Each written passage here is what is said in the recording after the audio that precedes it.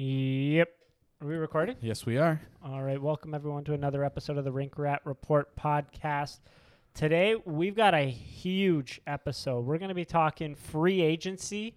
A lot of scoops have come out. I mean, it's in a couple days. It's coming right up. Just infinite possibilities because we haven't heard too many solid rumors based on what the Leafs are doing out there. As always, joined by Josh and Jason. And the end of the episode, we'll touch on a little bit of around the league, what happened, because since our last podcast, it's the league's gone a little haywire there, wouldn't you say? Oh yeah, To say the least, yeah. To Definitely say- a lot of action, which made the draft a lot of fun for those who aren't too in tune with the prospects. Oh yeah. Which is always fun to see. But I mean, it was a lot of action, and Oh, yeah. not all good action. I really got depends on which side.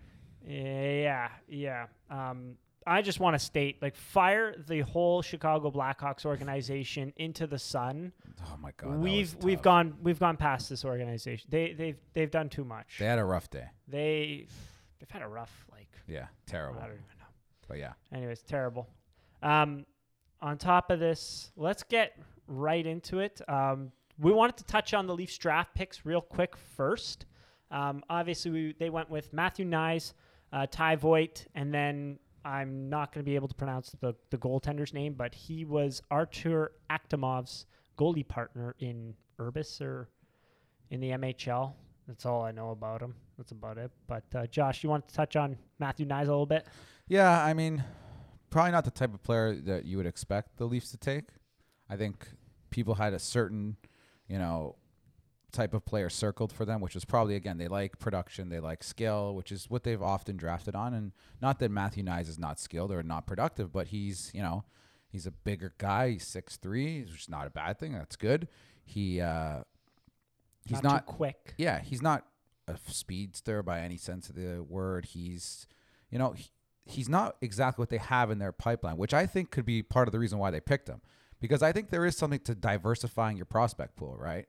You can't have the same type of player over and over. I still think you always take best player available, in my opinion. Do I think he was the best player available from what I understood from talking to a lot of people? No, I don't think so. I think that was pretty widely said. Our guy Scouching, Will Scouch, was not a fan of the pick personally.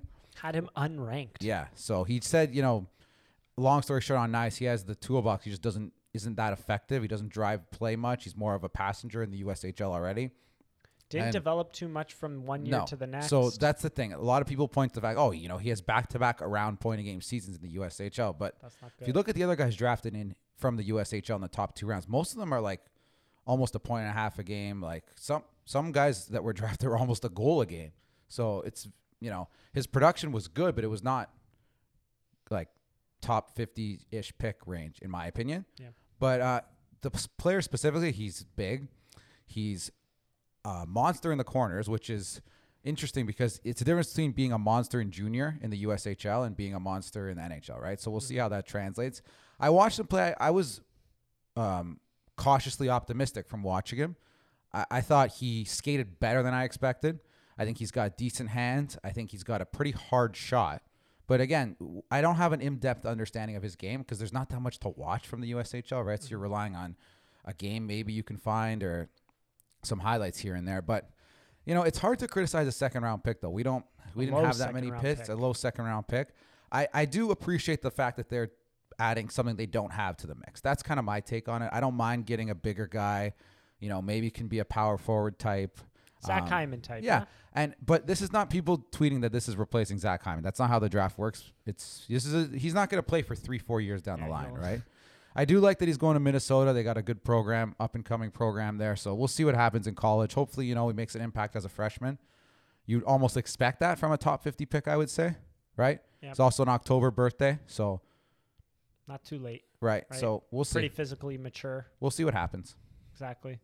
I really a lot of his assists seem to come from puck battles in the corner. From what I was told, the guy I brought up on the Scouching episode, Beck, his brother, was saying that his brother, Noah Beck, I think that's the name, was saying kind of a Stitch, we'll call him, to play against. Really good at winning puck battles in the corner, as you mentioned. It seemed like that's where a lot of his assists came from. Not quite a playmaker, but will win those puck battles and help his line mates out that way. But yeah, kind of a power forward, Zach Hyman type. The other guy, Ty Voigt, got some interesting reviews, and I want to read a couple that I had here because obviously we haven't watched him play. I haven't watched Ty Voigt play. I watched a couple highlights here and there. There's one game he played about 14 minutes in the game I saw on YouTube. That's all I saw. Interesting. But Brock Otten, who I trust, he's a pretty good follow on Twitter, at Brock Otten, said, in Ty Voigt, the Leafs are getting one of the draft's premier playmakers. Truly believe that if the OHL plays, he's a top 2-round selection. Insane vision and precision on his passes. More shifty, in brackets strong edge work, than quick. Massive potential, great selection. Mitch Brown, who's a writer for EP Rinkside, at Mitch L. Brown, said, big Ty Voigt fan, top 50 pick IMO, one of the CHL's best playmakers as a 16-year-old. Lots of standout elements. One-touch playmaking, constant deception, high pace, give-and-go mindset, chains together, move in motion, high uncertainty, but a potential home run. Yeah, honestly, I was impressed by what I saw from this kid.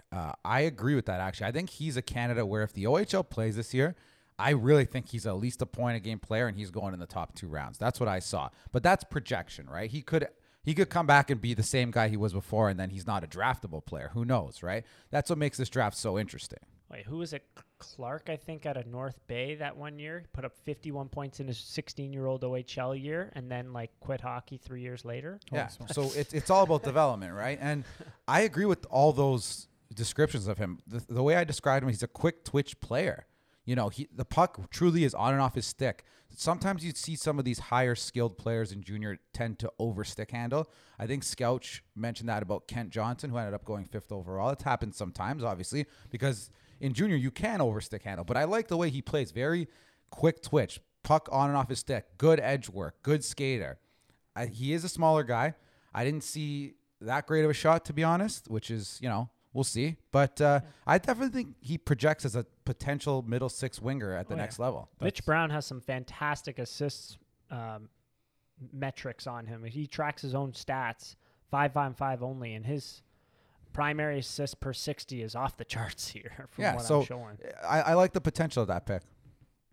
Agreed. Yeah. I don't have anything to say on the last It was guy. a light draft for the Leafs, obviously. So only 3 picks. When do you guys expect to see these guys? Not for a while. 3 to 5 years, probably. Especially with the Leafs, you know what I mean? No, I'm just kidding. Not to go back to that combo. I just want to go back to what's it? Matthew Nyes. Matthew Nyes.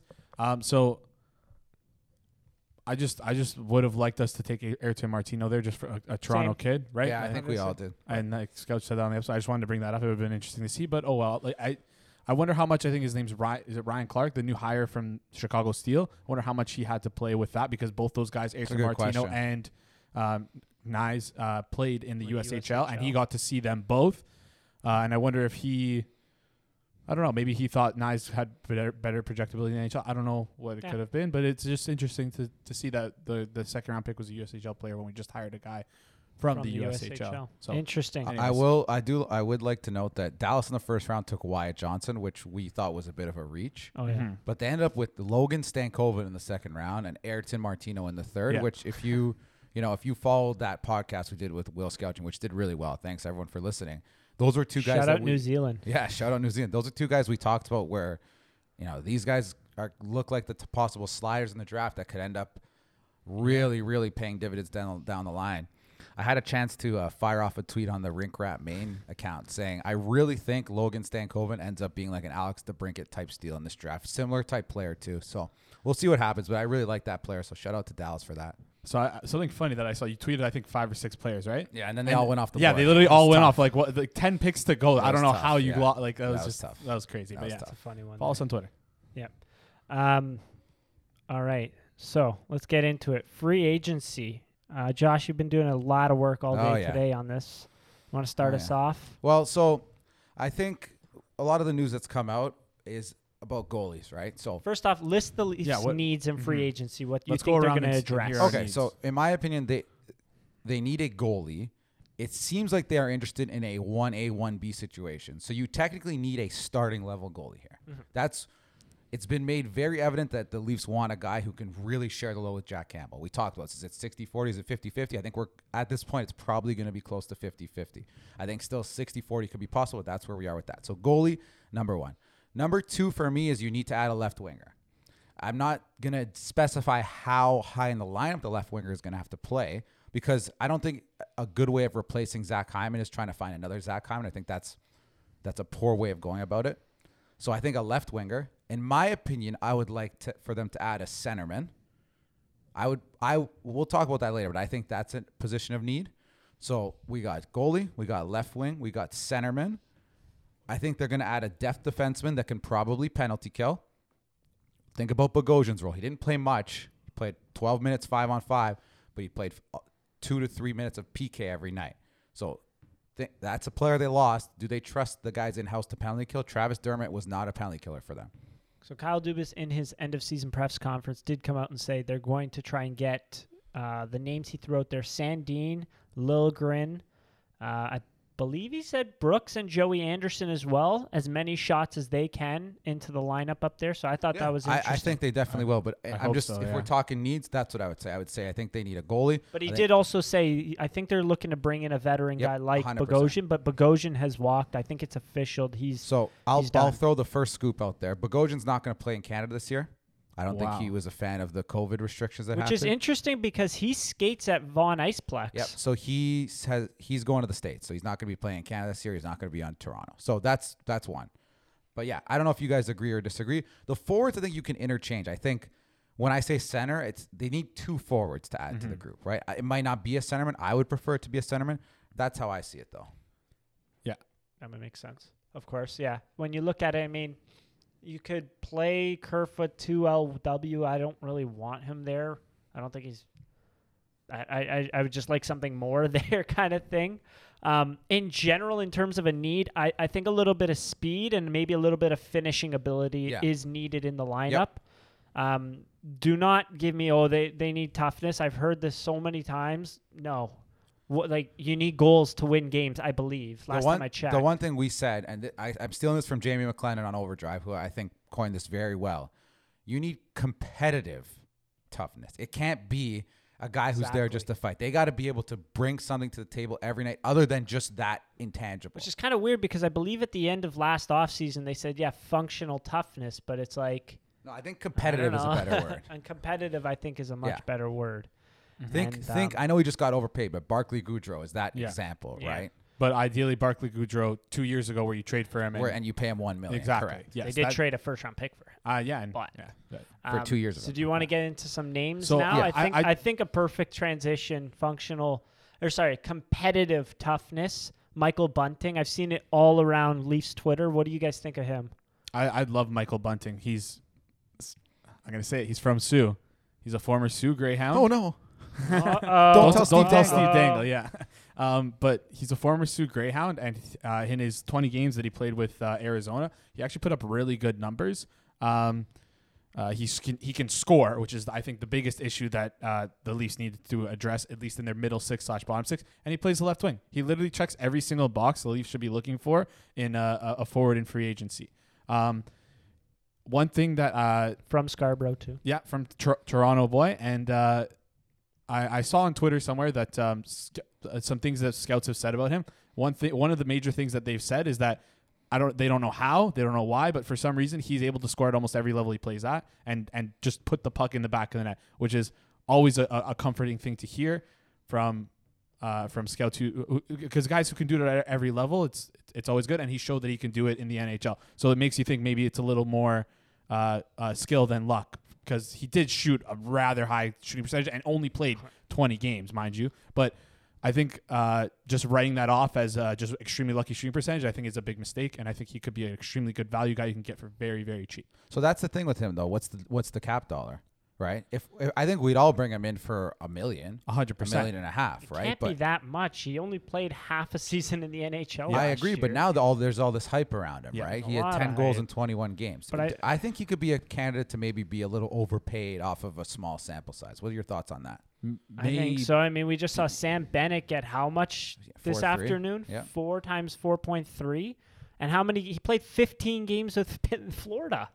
And his time with Calgary, I mean, somehow Florida valued that as 2 second-round picks. So I guess they really, really like him. But that's just an example. Small sample size, and then he gets you. Look how people are talking about Alex Kerfoot, who was fourth line at the end of the season, pretty much. Look how people are talking about him based off a 7-game playoff sample size, in which he put up 4 points when there was a goalie in the net. 4 points in 7 games, mind you. I don't know. But in terms of what I saw from Michael Bunting at the World Championships, not the most physical tournament, bigger ice, he can really skate out there. And this guy was causing havoc and just going absolutely ballistic out there in a tournament where there's no fighting. I thought this guy was going to get kicked out of the tournament. So, like, it brought a lot of energy and, like, excitement to me just sitting on the couch there to see a guy that it's like, he didn't put up any points, mind you. Like, the other thing about him I want to add is he falls into the very rare Group 6 unrestricted free agent, where he's basically the youngest unrestricted free agent. He's 25 years old. So that's another positive, September right? 17th. We're not talking about a 28, 29-year-old player. He's still technically in his prime right now, right? That's something else to add. In terms of his I agree. He's, again, a smaller player. He can skate, though, which is good to see. Yeah. And I would be good with that on a lower AAV deal. I would sign him to, if it happened, a Hyman-style deal, maybe at lower AAV, though. So if we're talking maybe $1 or $2 million for 3 or 4 years, I'd be interested in that. I think that's a 100%. Decent bet. What's the highest AAV you're willing to give Michael I would Bunting? not give him over probably 1.5 to 2. Yeah, that's the range. I would not give him more than 2. Okay, so if it's $2 million, how many years? There would have to be term there. Yeah. Ideally 3 to 4. I don't think I'd go 2 years as 2 years at $2 million. I think that also could be a contract that burns you. For me, I'd be looking, if we can, 1 year, $1 million-ish deal. Again, show me what you can do. He's a younger free agent, right? It's not like he's 30 looking to cash out. He's still 25. So you have a good year with the Leafs, then you cash out at 26. 100%. Yeah. Plays the left wing, right wing, according to Elite Prospects as well. So. Yeah. So one thing why I think he could be, you mentioned him a potential overpay candidate. I don't know if that's. I'm look. There's a lot of left wing available. Yeah, let's talk about another one then. So throw it out there. No, I'm just saying, like, just in total, like, there's like the high end players are left wings. Hyman, Landeskog, Foligno's going to attract attention. Some people will like Janmark, maybe Coleman. There's a lot of left wingers out there, and I think he maybe will be one of, like, Bunting could fall through the cracks. So I'd like to transition to, there's 5 names I have circled that I think are going to get similar contracts. Okay, give me the first one, and I'll guess another one. Okay, so the first one is Brandon Saad. Guess another guy I have in this group. Mikael Granlund. Correct. Mikael Granlund is another one. Thomas Tatar. I don't have him in this group. Wow. Mike Hoffman. Schwartz. Mike Hoffman, I almost had in this group, but not quite. I'll get to Mike Hoffman. He's asking later. For a ton of money. So that's why. So I think let's start with Hoffman here for a sec. I think he's a guy that Leafs fans wanted to get maybe at a prove-it deal, right? Around the trade deadline, they were talking about that. He actually played quite well for St. Louis down the stretch. He ended up playing, I know they only played 4 playoff games. He was at 15, 16 minutes a night for them on their first power play. And they really think after the trade deadline, after that whole, are they going to dump him? He got scratched. He got scratched. He really responded well. And honestly, there's not a lot of guys who just score at a 25 to 30 goal pace every year. And he did it again this year, right? Hoffman, again, he's a little older. He's 31. I wouldn't be surprised to see him get upwards of $5 million for 3 years back in St. Louis. So I think he's almost priced out of Toronto's range personally. And when you add in his age, the type of player he is, and the contract he's going to get, I think he's priced out of Toronto. So he was not in that group. It was funny because he was rumored to go to Montreal. He's linked to Montreal, but it's like, dude, that's the kind of player you guys bench every single year. Yeah. And I would love to have him on the Leafs. I think he'll be priced out of the Leafs. So in that group, I want to touch on all 5 of these players. So we have Brandon Saad. We have Michael Granlund. We have Jaden Schwartz. We have Kyle Palmieri. And we have Alex Wenberg. All right? The thing I see in common with these 5 players. Okay, go on. Sorry. They're all forwards. Right? That's an obvious one. Whoa. And I think all of them are going to come in at around 4-ish million, maybe 4 to 5, at around 3 years, 4 years. That's what I'm looking at for. I think they're all going to get very similar contracts. That's from what I've just read, from what I've heard from Frank Saravalli, from some contract predictions. Some of these guys I like more than others, and we'll get into that. But these are 5 names I think Leafs fans should circle in terms of higher-end options for the team. But the issue is Jaden Schwartz is like pretty much confirmed in Seattle. I heard that's not true. Interesting. Wow. Frank Saravelli said it's not confirmed. He said cool. It's close with Seattle, but it's not Because done. Friedman, I'm getting that source from Friedman. Yeah, Elliot so Friedman. Frank Saravelli said that that's not done. Interesting. Kyle Palmieri, I also heard top drawer contract With the Islanders. with the which Islanders. is possible. I think that one he's signed there. He's locked up. But what I like about each of those players is the finishing ability. Yeah. We really need to add some finishing ability to this team. Like, Yeah. he has his shooting percentage is higher. It's not sustainable. No, it's called having a good shot. Look at Steven Stamkos, Austin Matt. Look at the good shooters tend to have a higher shooting percentage. Guys like Alex Kerfoot tend to not. Even Right. though 1 year he had 15, which makes no sense. So I'm the guy I would want the most in this group is either Brandon Saad or Jaden Schwartz. Again, I don't want to go too deep into Jaden Schwartz. As you said, it seems like he's going to go to Seattle, and that makes it sound like he's probably going to, again, be priced out of the Leafs range. I don't think they're looking to spend 5 or 6 on a guy. And if it's already close with Seattle before he can even test the market, I'm assuming that's the range he's going to be in. He's a 28-year-old. He's had pretty much good years every year the last 5 years. He's been a little injury prone, and he's coming off making $5.35. So he was making above $5 million. I assume he's going to not want a massive discount from that. Probably a similar contract, if not a little more. So I think he's a really good player. He has good offensive and defensive impacts. I think you could put him on the top line. He'd score 30 goals with the Leafs. So, Wow. but I think he's going to be in Seattle. I think he's going to be a good fit there. If not Seattle, I'm not sure where. I heard Colorado as well for him. If Landeskog doesn't work out, he's kind of like a lower version of Landeskog. So that would be my number 1. Number 2 would be Brandon Saad that I talked about last time. I really like Brandon Saad's offensive ability in terms of the finishing. He scored 20 goals this year. Sorry, he scored 15 goals this year. And, he didn't play that much. He played about 13 minutes. Wouldn't the Leafs love a guy to come in, 28 years old, been, again, I said it last episode, been around the block, won cups, been in a lot of different systems. Imagine you get a guy coming in 13, 14 minutes to score 20, 25 goals for you.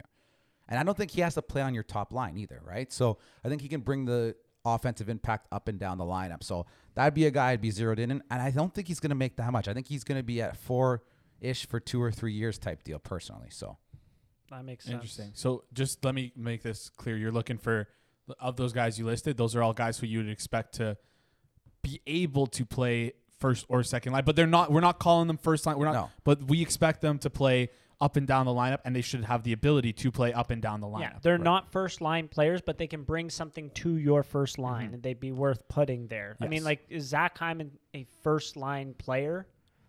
he became one, but will he still be one, but right? Well, yeah, exactly. So again, these are a group of guys that are going to make a little bit higher AAVs, where we're looking at 4-ish million. So I think that's something the Leafs will consider. Will that be the type of player they end up signing? I'm not sure, but they're looking at all options here. So that's why I want to get through this group of players first, right? Yeah, that makes sense. So that makes sense. what do you guys think of Saad or Schwartz, or if you want to touch on Granlund, Palmieri, or Wendell? I really, really like Granlund. I think I said this I touched on it a little bit last episode. I mean, around the net, he is fantastic. I mean, he's a 5'10" player, but he's just like he finds the little spaces. He's able to get the tips in. He's able to get the rebounds. I put together a highlight video so ready for him to come to the Leafs at the trade deadline, and then, Nashville pulled the chute and decided to go for it. So I can't wait to put out those highlights again. Hopefully he moves out of Nashville at least, at the bare minimum there. But fantastic finisher. I think that's what's really, really missing on the power play for the Leafs. That could be a really good addition there. So I got a question about Granlund. Sorry, Jason, go ahead. I was just gonna say I like Granlund, but I think he'll be one of those guys who will be priced out of the Leafs. Unfortunately, You don't think so? No. I think he'll be one of the more Too coveted free I don't. agents. Okay. He might. I hope not. I hope not. I think he's getting up 4+. Maybe. That's what I think. But So here's Yeah. my question with Granlund this year. Are you at all worried that maybe he's slowing down a bit? Because, he played almost 20 minutes a night this year, and the production wasn't really there. Do you get Production wasn't really. He also played in Nashville. The Is that why? production So you're saying because of Nashville? I'm saying once he went to Nashville, the second he touched foot in Nashville, his production took a nosedive. Also, it did go up a little bit second half of the season there. But, I mean, look what's happening in Nashville. Ryan Johansson all of a sudden can't score. Matt Duchene all of a sudden stinks. I don't know. like all these other guys on the team, off the top of my head, I can't even remember some names, but Duchesne, you said, yeah. well, yeah, Duchesne, Johansson are two huge ones right there. Forsberg's not, which whatever. But I think Granlund's production, his actual points total, is being cut down because he's in Nashville there. Right. Any other names that you had there? Just quickly back to Granlund. He does have like a higher expected goals than he does like actual goals. So he could be, that could just be unlucky on his part and product of the environment that he plays in, just not being able to finish the players around him. Again, all these guys are similar age. I know this is interesting to Leafs fans. Granlund's 29, so this is not a guy you're going to sign for 7 years. You're probably looking at a 2-3 year deal for a guy like Michael Granlund. And I think if you can pencil him in around 3 possibly, I'd be all over that. As you get over 4 to 5, I think there's other players in this range that I would prefer. That would be Brandon Saad and Jaden Schwartz. Yeah. An interesting guy was Kyle Palmieri. I know you think that the Islanders have that one locked up, which could be true. They got some cap space. He's an interesting one because he kind of took a massive production dip this year, but I think they're going to bank on him, bouncing back well. But he's 32, so he's another guy, and I'm not sure I want to give a 4 or 5 year deal to, which I think the Islanders probably will. And for them, you're replacing Eberle with Palmieri. I think that's actually a downgrade personally. So. Yeah, I would agree there. I mean, like, Palmieri, I feel like is such like a specialist. It's finishing around the net there. Some breakaways as well he generates, but a really good shot that he can really place very, very well, in tight especially. Whereas Eberle, it's more of a well-rounded game there. So with Palmieri, he's not the size of JVR, but when you talk about where he scores, it's very similar. He's a thick boy. Yeah. He's a thick boy.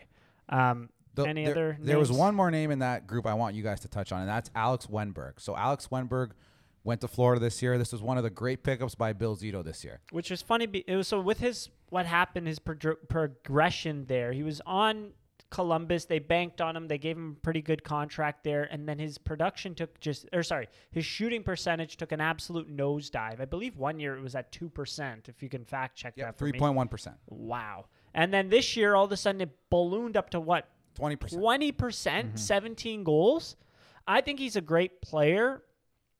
Will he be $4.5 million again? I think he'll probably get that in free agency there, but it'd be a good ad. It's just like in terms of value, you're not going to look at that deal, I don't think, this year and go, wow, that was great value. Like we did with the Florida deal. The Florida deal, you looked at it was like 2.5. It was 2.2. Yeah. And it was like, wow, that's a great value. It's a good bet on him. Yeah. But so that is really well said. That's exactly what I was going to say about Wenberg. I kind of put him here as like a fish for you guys. See what you'd say. I think the Leafs would look at a type of player like that and get him for 2.25. They're not going to pay $4 million for a guy who just had a massive breakout year, right? So they're going to try to probably find the next Alex Wenberg instead of paying this version of Alex Wenberg. Yes. He made $4 million on a big deal. Florida grabbed him for 2.25. He was extremely productive for them. Again, they didn't make a cup run, but he was a great player on their team in their top 6. So there's another group of free agents here that may, make that much. So, but that's why I added Wenberg, because maybe he's the type of player that they try to get in terms of his production this year at his cap dollar. Yeah. So he over the past 3 seasons, his last season with Florida was obviously very good offensively, very strong, but his metrics in Columbus were just not good at all. So he could be, like you said, like a little bit of bait for some team, and he might be an overpay candidate where a team might come in, splash a lot of money at him because he is a centerman, and he's only 26 years old, another young free agent, and he could just be, in my opinion, an overpay candidate. If his offense starts to fall off, he doesn't really have that defensive defensive ability, and he doesn't really do special teams that well. So once he loses his offense, if he does, there might be problems that arise. So he's a good little fish toss there. I was just wondering what you guys would think. Yeah. But another thing for him, he's, believe it or not, only 26 years old. Very young. Young free agent because he's already played 7 years in the league, right? So, I mean, at 26, I bet people will bank on that. I think he's looking at a 5x5 type deal. Yeah, and honestly, his metrics when he was younger, like when he was like 24, 20, 23, 22, 21, they were significantly better. And I don't know when Tortorella came in. I don't know how much of the impact he has on that. But yeah, it's just it'll be interesting to see Alex Lundberg's career play out, honestly. Like, it will be very interesting. So. It'll be interesting to see, like, what all of these. I feel like one of these guys is going to take a real discount. One of the 5 guys. One of the 5 guys. That's why I think it's an interesting group, right? Yeah. So, like, I don't know which one though. That's I think the issue. Saad. I think because he's made a lot of money already, Yeah. right? So, and I think he probably still prioritizes winning. Yeah, because you look at a guy like Eric Stahl, who's won one cup early in his career, and he just was never able to do it again so far. He's 36 now, right? Like these guys, I think these guys are going to start to value cups, especially guys who've gotten paid. They'll value cups a little bit more than the money, dollar value. That's a good point. So do you want to talk about like the next category you have? So I named a bunch of guys. I want you guys to name a couple. Okay, so players now. My 100% is Thomas Tatar. I already Mhm. talked about him. What do you guys think about Thomas So- Tatar? Yeah, I think he fills that middle six, top six guy who can play 3-2-1, the first line, second line, third line. He fills that role that we addressed, fills the need that we addressed that at least have. He's interesting because his reputation is definitely going to be tarnished because he's been on a lot of like three or four teams in his career. Teams don't really like that. I feel like you'd be able to Not even that. The playoffs. He got scratched in the playoffs. He got scratched in the playoffs for with the- Vegas when they made the cup Mhm. run. The next year with Montreal, he was totally trash, and then this year with Montreal, he got scratched again. Yeah, so that's going to hurt his cap dollar. I wonder. I like him. He's a good player. He does all the right things, has the right metrics, passes the eye test for me as like a top six player, top six winger. But I like him because he has the potential to come in at a low AAV. The questions around him are going to hurt him a lot, and I think the Leafs should. I really those. hope GM's Galaxy bring themselves on this one. Yeah. He's a great player. I'm not really taking into stock the playoffs, especially the last two. I mean, when you look at it, the last two playoffs, one was in a bubble. That can really screw with you mentally. And then the next one was a modified bubble. No fans. Like, how much does that mess with a player there like that? I mean, and on top of that, Tatar in Vegas, he's coming in. He's the big free agent acquisition. How much did that screw? Like, their style didn't quite match him. But from what I saw in those playoffs, he generated some very good chances in the limited time that he played. So I'm not taking into account I'm not taking stock into these playoff gaffes that he's had. I'm really looking at the Thomas Tatar that led the Montreal Canadiens in points. The Thomas Tatar that, has put up great underlying numbers. I'd really like to take a waiver on that one and get a good value deal out of that one. Yeah, he's definitely a player with value. And another thing I just want to mention is that Montreal, Ducharme wasn't like the most. He didn't have the most experience with his team and deploying his lineup. So you saw at the beginning he didn't really know which players to put in, which players to leave out. He left out Kotkaniemi, he left out Cole Caulfield. Like, so we don't how much credence can we put into his he's a new head coach. We don't know how well he knows his players. Maybe he just didn't like Also Tatar. went to the Stanley Cup Finals. Yeah, but So here's what I'll say about Tatar. He's 30 years old, right? A little older free agent. That's okay, though. Not too old. I think coming off a down year, like you said, it's a perfect candidate for a short-term deal. Still might be a little high AV. I don't think he's taking less than 3. 2.5. Maybe. But here's the description of him. Everywhere he's gone, he's pretty much scored. Let's leave out that half season of Vegas. Detroit, he was a perennial 25-goal scorer. He had good offensive and defensive metrics, which is what you want. Again, this sounds like a player that you want. We're right on the right track. Goes to Montreal. Again, 25 goals, good offensive, good defensive metrics. Good on the power play as well. This sounds like all things Leafs fans would just want. The kicker is 12 points in 40 playoff games. So fits perfectly. I'm putting you. You're the average Leafs fan. Are you happy with signing Thomas Tatar? I think people are going to freak out. So that person that we kind of know on Twitter, mostly Leafies, we've mentioned them before. They mocked Thomas Tatar in their lineup, and they got shredded. I thought it was kind of funny because I'm like, oh, like Thomas Tatar, that's a great acquisition there. And then the replies were not too kind there. Yeah. The other thing about him, too, thought it's that not was like kinda he's funny, scoring in like a ton of minutes either. In Montreal, he was playing 15, 16 minutes a game. And he was putting up, again, 19-20, played 16, 18 a game. He had 61 points in 68 games. This guy, if you get that regular season version of Thomas Tatar for the playoffs at a $3 million number, that is an absolute steal. Yeah, That's an absolute steal. Yeah. And I know people are going to look at 5'10", 182 and think he's a small player. He is very effective defensively. He drives play offensively, and he has a great shot. That's one thing I want to point out with him. He's a finisher. Yep. Again, Joey's mentioned it multiple times. We need more finishers in the lineup. Yeah. It doesn't matter how many times Engvall and Mikheyev do laps around the ice. We need goals. Sorry, Jason. The other thing I wanted to point out, not to interrupt you, is go. he actually will throw the body too. Beautiful. Look at he's had almost 100 hits in a couple years in the NHL. Yeah. Right? Over a hit a game. It's not like he's not a soft player guy. He's a legitimate solid player. What's happened in the playoffs, I can't describe it to you, right? But who knows? Maybe Detroit didn't have the best teams when he was going to the playoffs. Right at the start, they were still at the end of their run. But Detroit's where he put up his best playoff numbers. Right. It's the last 3, 2 points in 8 games, 2 goals in 10 games, 1 assist in 5 games. That's where people are going to get a little frustrated with that. And one of the things is that Kyle Dubas talked about in his press conference a couple of days ago was that almost like the theme of the year is kind of like he didn't really talk about it, he kind of alluded to it. This is almost like a last dance year. And what a perfect guy to bring in free agency to kind of fit that mentality of like what you're trying to pitch to your team and like that not culture. I can't find the word right now, but it's the kind of like all line where redemption. This is the redemption all in year. Exactly. Chips on the table. So and again, this is maybe the Wenberg type where he's a 1 year, he's at $2 to $3 million on a redemption deal. Yeah. And next year we could talk about him like Alex Wenberg, where Yeah. now he's making $5 million. And again, as much as people want to bag on the Leafs, this is a very attractive destinations for players that want to rehabilitate their career. You cannot argue that. I mean, look who you could play with. Play with Matthews. Play with Marner. Okay, they had that spot taken up. Play with John Tavares and William Nylander, who just came off an incredible playoffs. Looks like an absolute superstar. Like, who wouldn't want to play in that situation? Exactly. Zach Hyman was traded for absolutely nobody and got a $40 million bag playing with those guys. Not taking nothing away from Zach Hyman. He's still a good player, but Don't take anything away from Greg McKay. Yeah, Greg The McKay. 9-time rookie in the NHL. But yeah, like any free agent sees that and says, maybe I can catch that bag as well. Like if they're willing to pay 29, 30-year-old Hyman $40 million contract, maybe I can be the next one. So Exactly. any other wingers you guys are looking at or?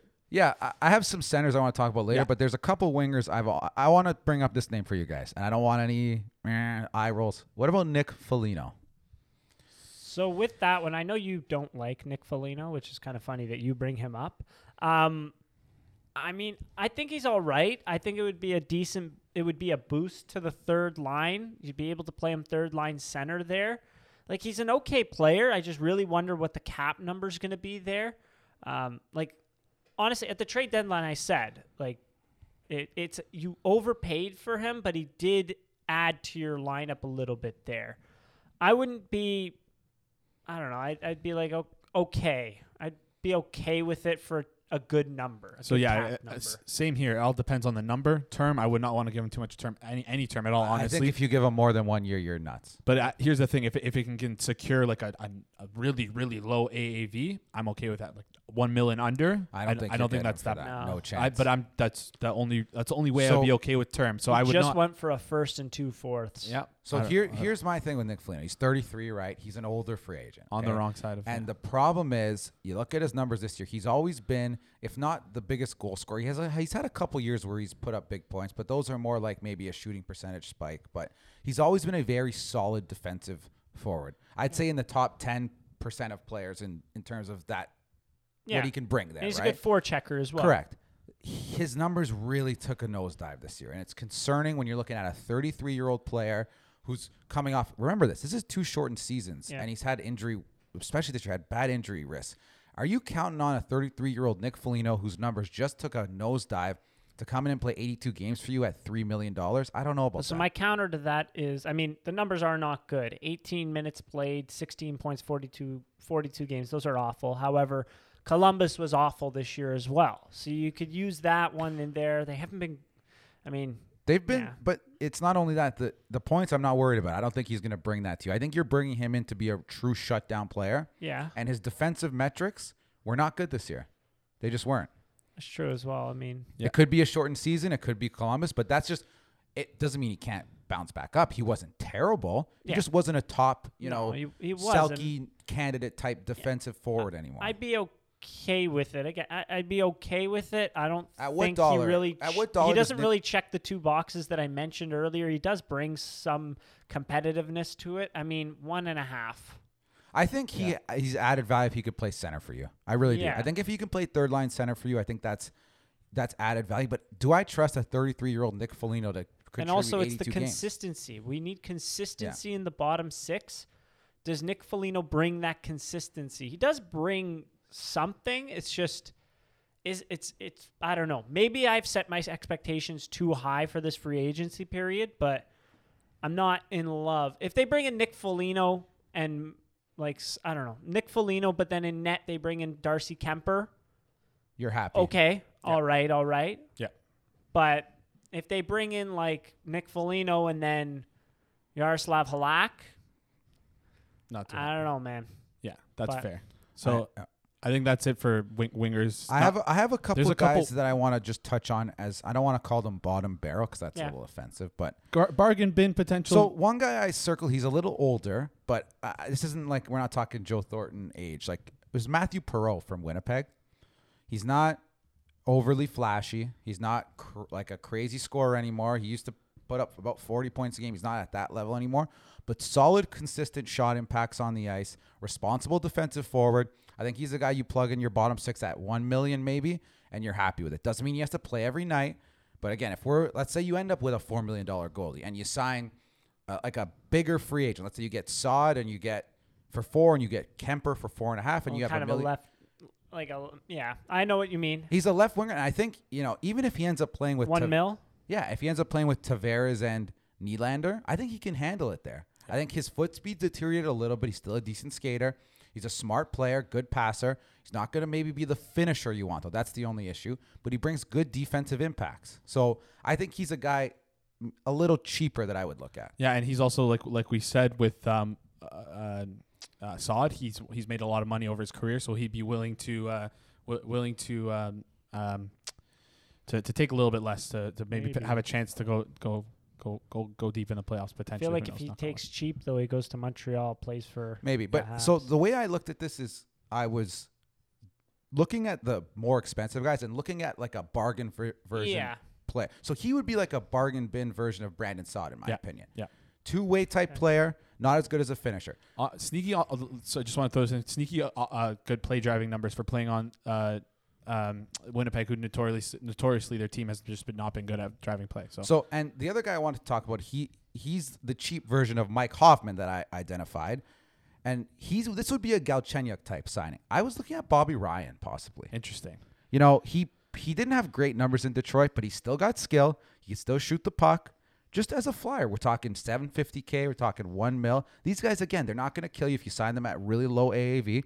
Maybe he can come in and give you some scoring in your bottom six. So the only reason why I'd be worried about him is he is a little old, 34, and I think he's he would be a guy who wants to play in the NHL and might ask for a no move so he doesn't get wavered down, because I think the least plan with him would be if you can play, you're playing. If not, you're out. So let's give someone else a chance, and I hope that'd be the mentality. So that's the only thing I'd be hesitant of Bobby Ryan with, but he could potentially be a goal, like again, theme of the podcast, goal scorers. We need to score goals, guys. So yeah, and again, with that, would you bring Galchenyuk back at a low AAV as well? Yeah, I think so. Potentially, I yes. like what he brings to the table. Shifty player, pretty good playmaker.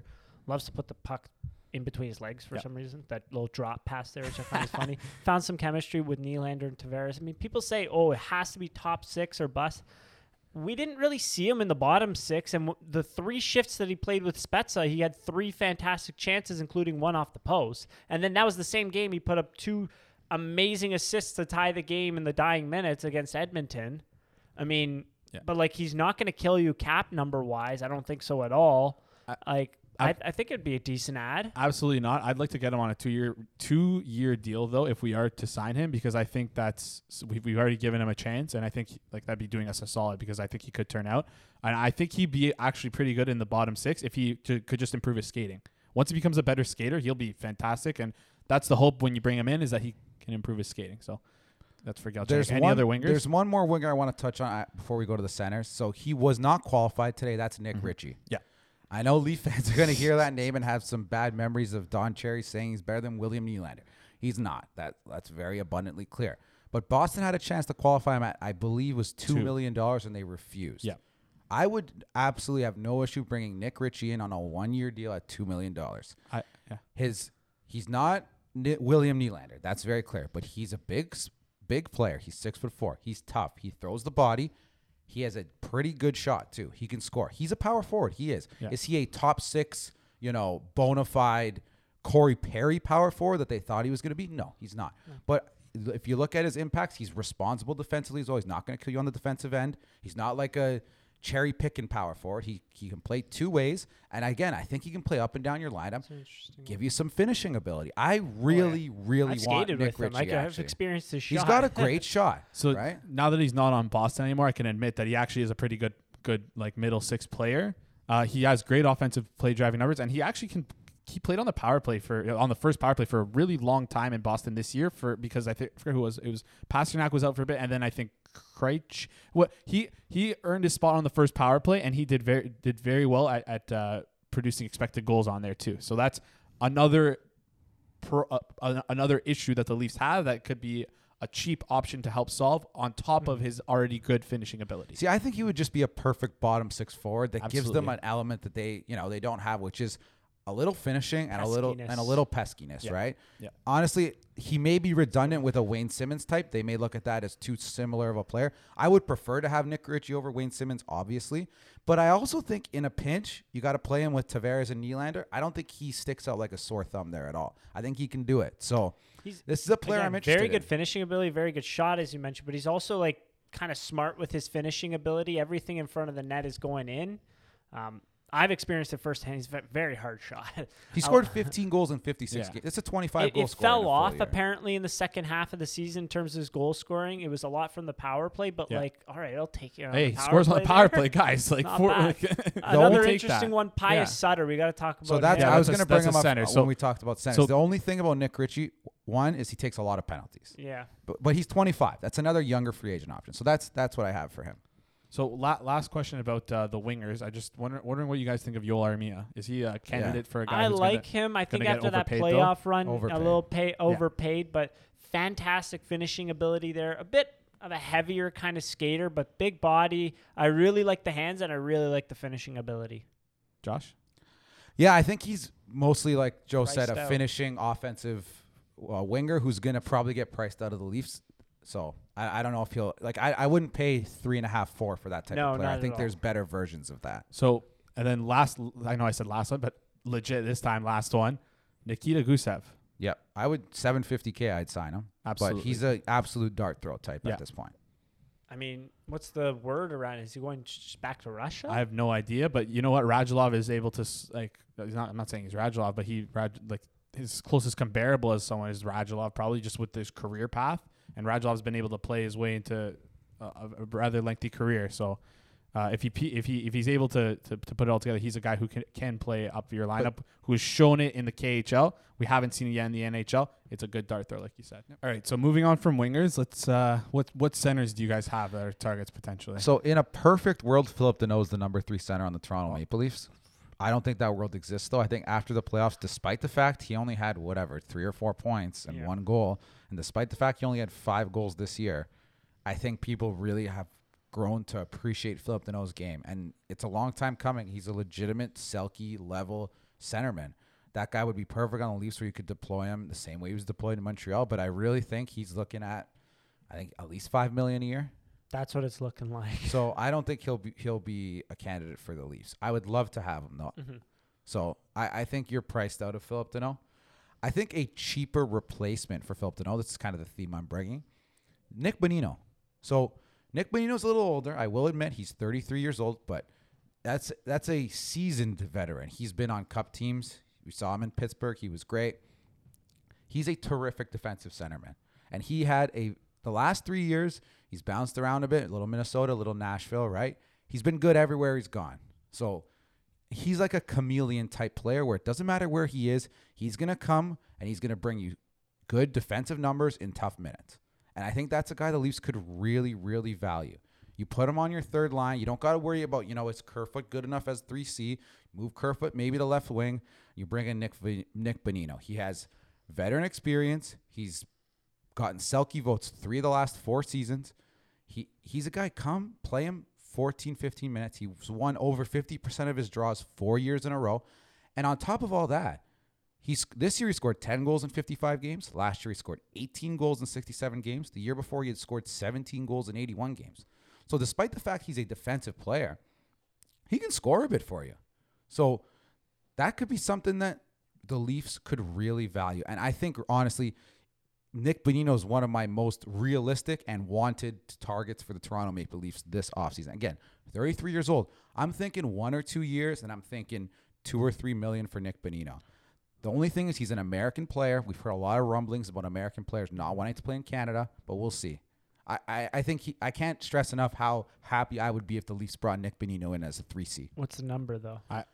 I think it's not much different than what he just came off of. So Nick Bonino, actually, he was making 4.1. It's going to be lower than that. Not 4.1, but I was thinking 2 to 3-ish. And I'd be happy with that. When you go over 3 on an older guy, 33 years old, over 1 year, I think maybe that's a little bit of an overpay, but I really don't think his game's taken much of a step back. I really don't. I thought he was really good this year for Minnesota. Yeah, so I absolutely fully agree with you. He I wrote down in my notes would be the main guy for someone as like a 3C or like a depth bottom 6 guy that the Leafs would be looking for. Solid play driving numbers on both ends of the ice, and he can play PK and he can play PP. So he literally does everything. The only issue with him, like you said, 33 years old, and he's the kind of guy who could potentially fall off the cliff at any point. You don't really know with him, right? And the biggest contributing factor he brings over the other centers that I've seen around him is that along with his good defensive upside, he is great offensively at play driving. So he's someone who can really help the Leafs out at both ends of the ice as a 3C. I really think so. He and power play PK does it all. So like that'd be something I'd be interested in. I mean, in terms of center, I don't have too much. I mean, I see Travis Zajak's name here, but that's an older one. I have so another I don't one. think So that one's much. What are your thoughts on Nick Bonino, though, Joe? I really like Nick Bonino. I mean, again, you mentioned Philip Deneau. Like, it's a lighter version. Older guy, obviously, but, I mean, it'd be so ideal to add a Nick Bonino at a good number here. Yeah. I mean, that would just complete the shutdown line, hopefully, that you have there. And then hopefully then the coaching staff deploys them properly in the playoffs and plays them against the other team's top line, is able to shut them down there. Exactly the same with what Montreal did with the Deneau line there. I mean, it would be so perfect. I don't know about the number, and I don't think he has interest in Toronto. That's the only issue. I hope he does, because if we can get him on the third line, like you said, it'll be a good shutdown line with real offensive play driving ability, which is always hard to get from. I would say some.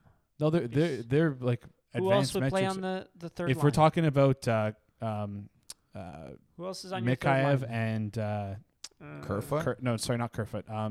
Engvall. They have good expected goal play driving numbers. Even strength offensive goal metrics are give them a shovel. They'll be more productive offensively. I don't think Engvall has as good as the numbers as you think. No. The other thing is those guys can't finish, right? So you have 2 guys playing on the same line who just have been proven to not be able to finish, right? It would be literally just like shut down, like, which is not bad though. Goals, I'd be happy 0 with goals that. for, 0 goals against, but it has that. to be against the other team's top line. Yes, that's the big thing there. It can be effective, it can be good. It just has to be deployed properly. So I'm going to transition to another centerman that's interesting. So one guy I was looking at, he just got signed today, was Paul Stastny. Like that type of contract, $375 for 1 year. I thought that was great work by Winnipeg. I think he's still got game. He's a solid middle 6 centerman. Another guy in that range, again, I don't know how realistic this is because he's 35 and he's played on one team his whole year. Can anyone guess the player I'm about to say? You're about to say Ryan Getzlaf. No, I'm not. Wow. David Krejci. Yeah, he's apparently it's... Yeah, so Boston has... What do you mean? What? That's realistic. He's going back. He's not going back. That's not what I heard. I heard after Taylor Hall, the next one would be possibly Rask, even though he's injured, and Krejci's going to test the market. Interesting. If we can get I would love David Krejci on this team. So again, he's 35 years old, but he's been so consistent his whole career. If you just close your eyes and picture an all situations second line center in the NHL, it's been David Krejci for the last 10 to 15 years. He's good offensively. That's a candidate though for like 2 years, 6-7 mil though. Maybe then you know what, he's priced out of our range. I Unfortunately, think he's priced out. But I was looking at a Stastny type contract. I don't know if that's realistic, but 1 year, 3.5 to 4.5, I would be all over that type of player. I don't think it's realistic. That's I'm fair. sorry. Hey, I don't think. hey, tell me it's not. Tell me it's not realistic. I think 2 years at like 2 years 13 is going to be the number to get it done. That's a massive deal. I mean, it's David Krejci. He's a fantastic second line player. I mean, 44 points in 51 games this year, 43 and 61 last year, and the year before that, 73 and 81. He's great. That's why I'm saying. Just a name I threw out there. I know. The age is high, but like I think he's priced out, unfortunately. I think Nick Bonino is actually similar to him, not obviously to that extent of being that good, but I think, like you said, he's almost a bargain bin version of what David Krejci. I agree with Joe. I think David Krejci is going to get paid if he tests free agency. I had to bring it up. I appreciate you bringing him up because I think he's a fantastic player, and I would love to. So another center I'm sure we'll get asked about. Actually, somebody asked me about him today. Is Casey Cizikas. Yep. Here's what I heard about Casey Cizikas. Islanders wanted him. He wanted to go back. He is looking for $5 million a year. Wow. So I wrote down in my notes, could be overpaid candidate. Doesn't mean he's going to get $5 million a year, but if he was looking for a reasonable contract, he would be back on the island right now. They love him there, but you have to manage your expectation. He's 30 years old, and he's a fourth-line center. He's not even a third-line center for them. He played fourth-line center for them. He did it very effectively, and he played more than every other fourth-line center in the league, but he was a fourth-line center. You cannot give that guy $5 million. I don't think that's the guy the Leafs are even looking at, to be honest. I think he's going to get paid way more than they want, and I think they'd be way more comfortable with just putting Kerfoot at center than signing Casey Cizikas to $5 million a year. It's just inefficient to have that much on your fourth line there. I mean, again, great player, plays with a lot of grit, very, very hard shot, and can actually score a little bit. But I mean, $5 million is ridiculous. I feel like New York strongholds him on that, and maybe he comes down, and if he doesn't come down, then I don't know how many other teams are going to be lining up to give Casey Cizikas $5 million. That's crazy. The thing is, to me, nobody would value him as highly as the Islanders do, in my opinion. Not at all. That's the perfect marriage. He plays the exact style they want. They want to use him in the way that they've been using him the last 5 years, which is a fourth-line center, plays tough minutes, throws the body. They don't care how much he scores. If he scores, it's great, but I don't think that guy's worth $5 million. He's already getting paid $3.35. That's a lot of money already. Still a lot. So, I just not a guy I think the Leafs are interested in. Yeah, no, I agree. Any other guys you got out there? So Joe mentioned it right off the hop. Pius Suter. Okay. Yes. So this is a player that was not qualified by Chicago, which was shocking to me. But he's 24 years old. He's played 1 year in the league. He's a smaller guy, right? So he's 5'9", 176. Maybe he's not valued at the level he should be because you know what? Put up good raw numbers. He had 14 goals and 13 assists in 55 games. Not a crazy shooting percentage or anything. Shot 12.5%. It's pretty standard. He had good offensive and defense. Honestly, good all around. Good offensively, good defensively. Didn't play like cushioned minutes. If you look at it, he didn't. No. So, you know, I don't know. Why didn't they qualify him? That's what I want to know. I'm so shocked at that. I don't know if it was his age. Wasn't one of you that said, like, in the locker room? No, that was Ryan Suter I was talking about. Oh. So just something that Frank Saravelli mentioned on his podcast was that, just a quick tidbit, Ryan Suter was apparently very close with the owner of the Minnesota Wild, and he was almost like his snitch kind of thing in the locker room, and the players got sick of him. I have no idea if that's true or not. That's just what he called him the locker room lawyer. He said Ryan Suter was the locker room lawyer, and he didn't think there was as much interest in him as was perpetuated in the media. He thinks a couple teams would be interested, but they think he has some, a little bit, I don't want to say an ego issue is what he said, but they called him a locker room lawyer. Interesting. Take from that what you will. Holy. But back to Pius Suter. This is a guy, it's not like he came out of nowhere. He played in the Swiss League. He played on the same team as Austin Matthews did Zurich. He's a point a game every year. He was a good producer in the Swiss League. It's not a A+ level league, but it's a solid B- level league in Europe. So, and again, he comes over and he produces. I'm shocked that Chicago didn't qualify him. I think this is a guy you could take a run on if you're the Leafs 100%. The only thing about him is he was not a good face-off guy. But one thing the Leafs like to do is they like to have guys.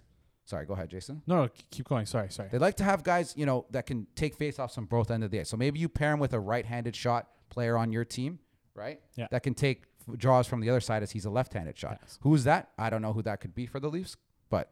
So something interesting that I'm going to just piggyback off you that could help in that situation is, and I've kind of been thinking about this for not quite a long time, but for a couple of years now, but potentially splitting up Jonathan Tavares and William Nylander. We saw how good William Nylander was on his own, and I'm not splitting them up because they're not working together. If we get a guy like Pius Suter, he'd be like the perfect guy on that right wing to win those faceoffs. And we know for a fact that Pius Suter can play up in the lineup with elite players. He played with Patrick Kane, and I don't know if that is a skill, in my opinion, to do. Not everyone can just play up with those guys and play on the same speed as them. You kind of have to have a good hockey sense and a good hockey IQ to kind of know where to be to complement those guys. And I think he would be a great compliment to William Nylander. The only question with him is why? Why didn't they qualify him, right? You got to ask that question. Maybe he wants to go back. Who knows, right? You think he wants to go back to the Swiss League? Not the Swiss League, but maybe he wants to go to Europe. He's getting a lot more money there. But again, the other thing with him is he's 25. So I would have no issue. Give him a little bit of term. 100%. Give him 3 years, $3 million. Take a shot at that kind of player. Absolutely. And if he's not a center for you, again, like Jason said, I think he could play left wing with Tavares and Nylander. Of course. So he is a very good. I remember I put together highlights from his when he was in the Swiss League, and like a very, very good shot from what I saw. And he can move around. He can wheel around out there pretty well pretty well too. And I mean, in terms of power, 13 even strength goals this year and 11 even strength assists. Like, he was a good even strength player for them. It's honestly shocking that they got rid of him. Very, very surprising. There. Again, the size was not going to, Subleaf fans are not going to love it. He's 5'9", he's 175. He's probably a little smaller than that, actually. He looks very small on the ice. I'm not going to lie to you. But again, this could be a value. This could be a value guy who shouldn't have been a free agent at 25 and ended up being one. So maybe the Leafs, dip their toes in the market. I can understand. We mentioned another guy that wasn't qualified in Nick Ritchie. Okay, he would have had to been qualified at $2 million. He didn't have a very good second half of the year. He takes a lot of dumb penalties. Isn't the fleetest of foot. Yeah. There were some reasons there. His time ran out in Boston there. That's what happened, right? Okay. Pius Suter, I'm a little confused on that one. He's a rookie for them. It's his first year, and he was very impressive. You could only be happy with the production he had as a rookie.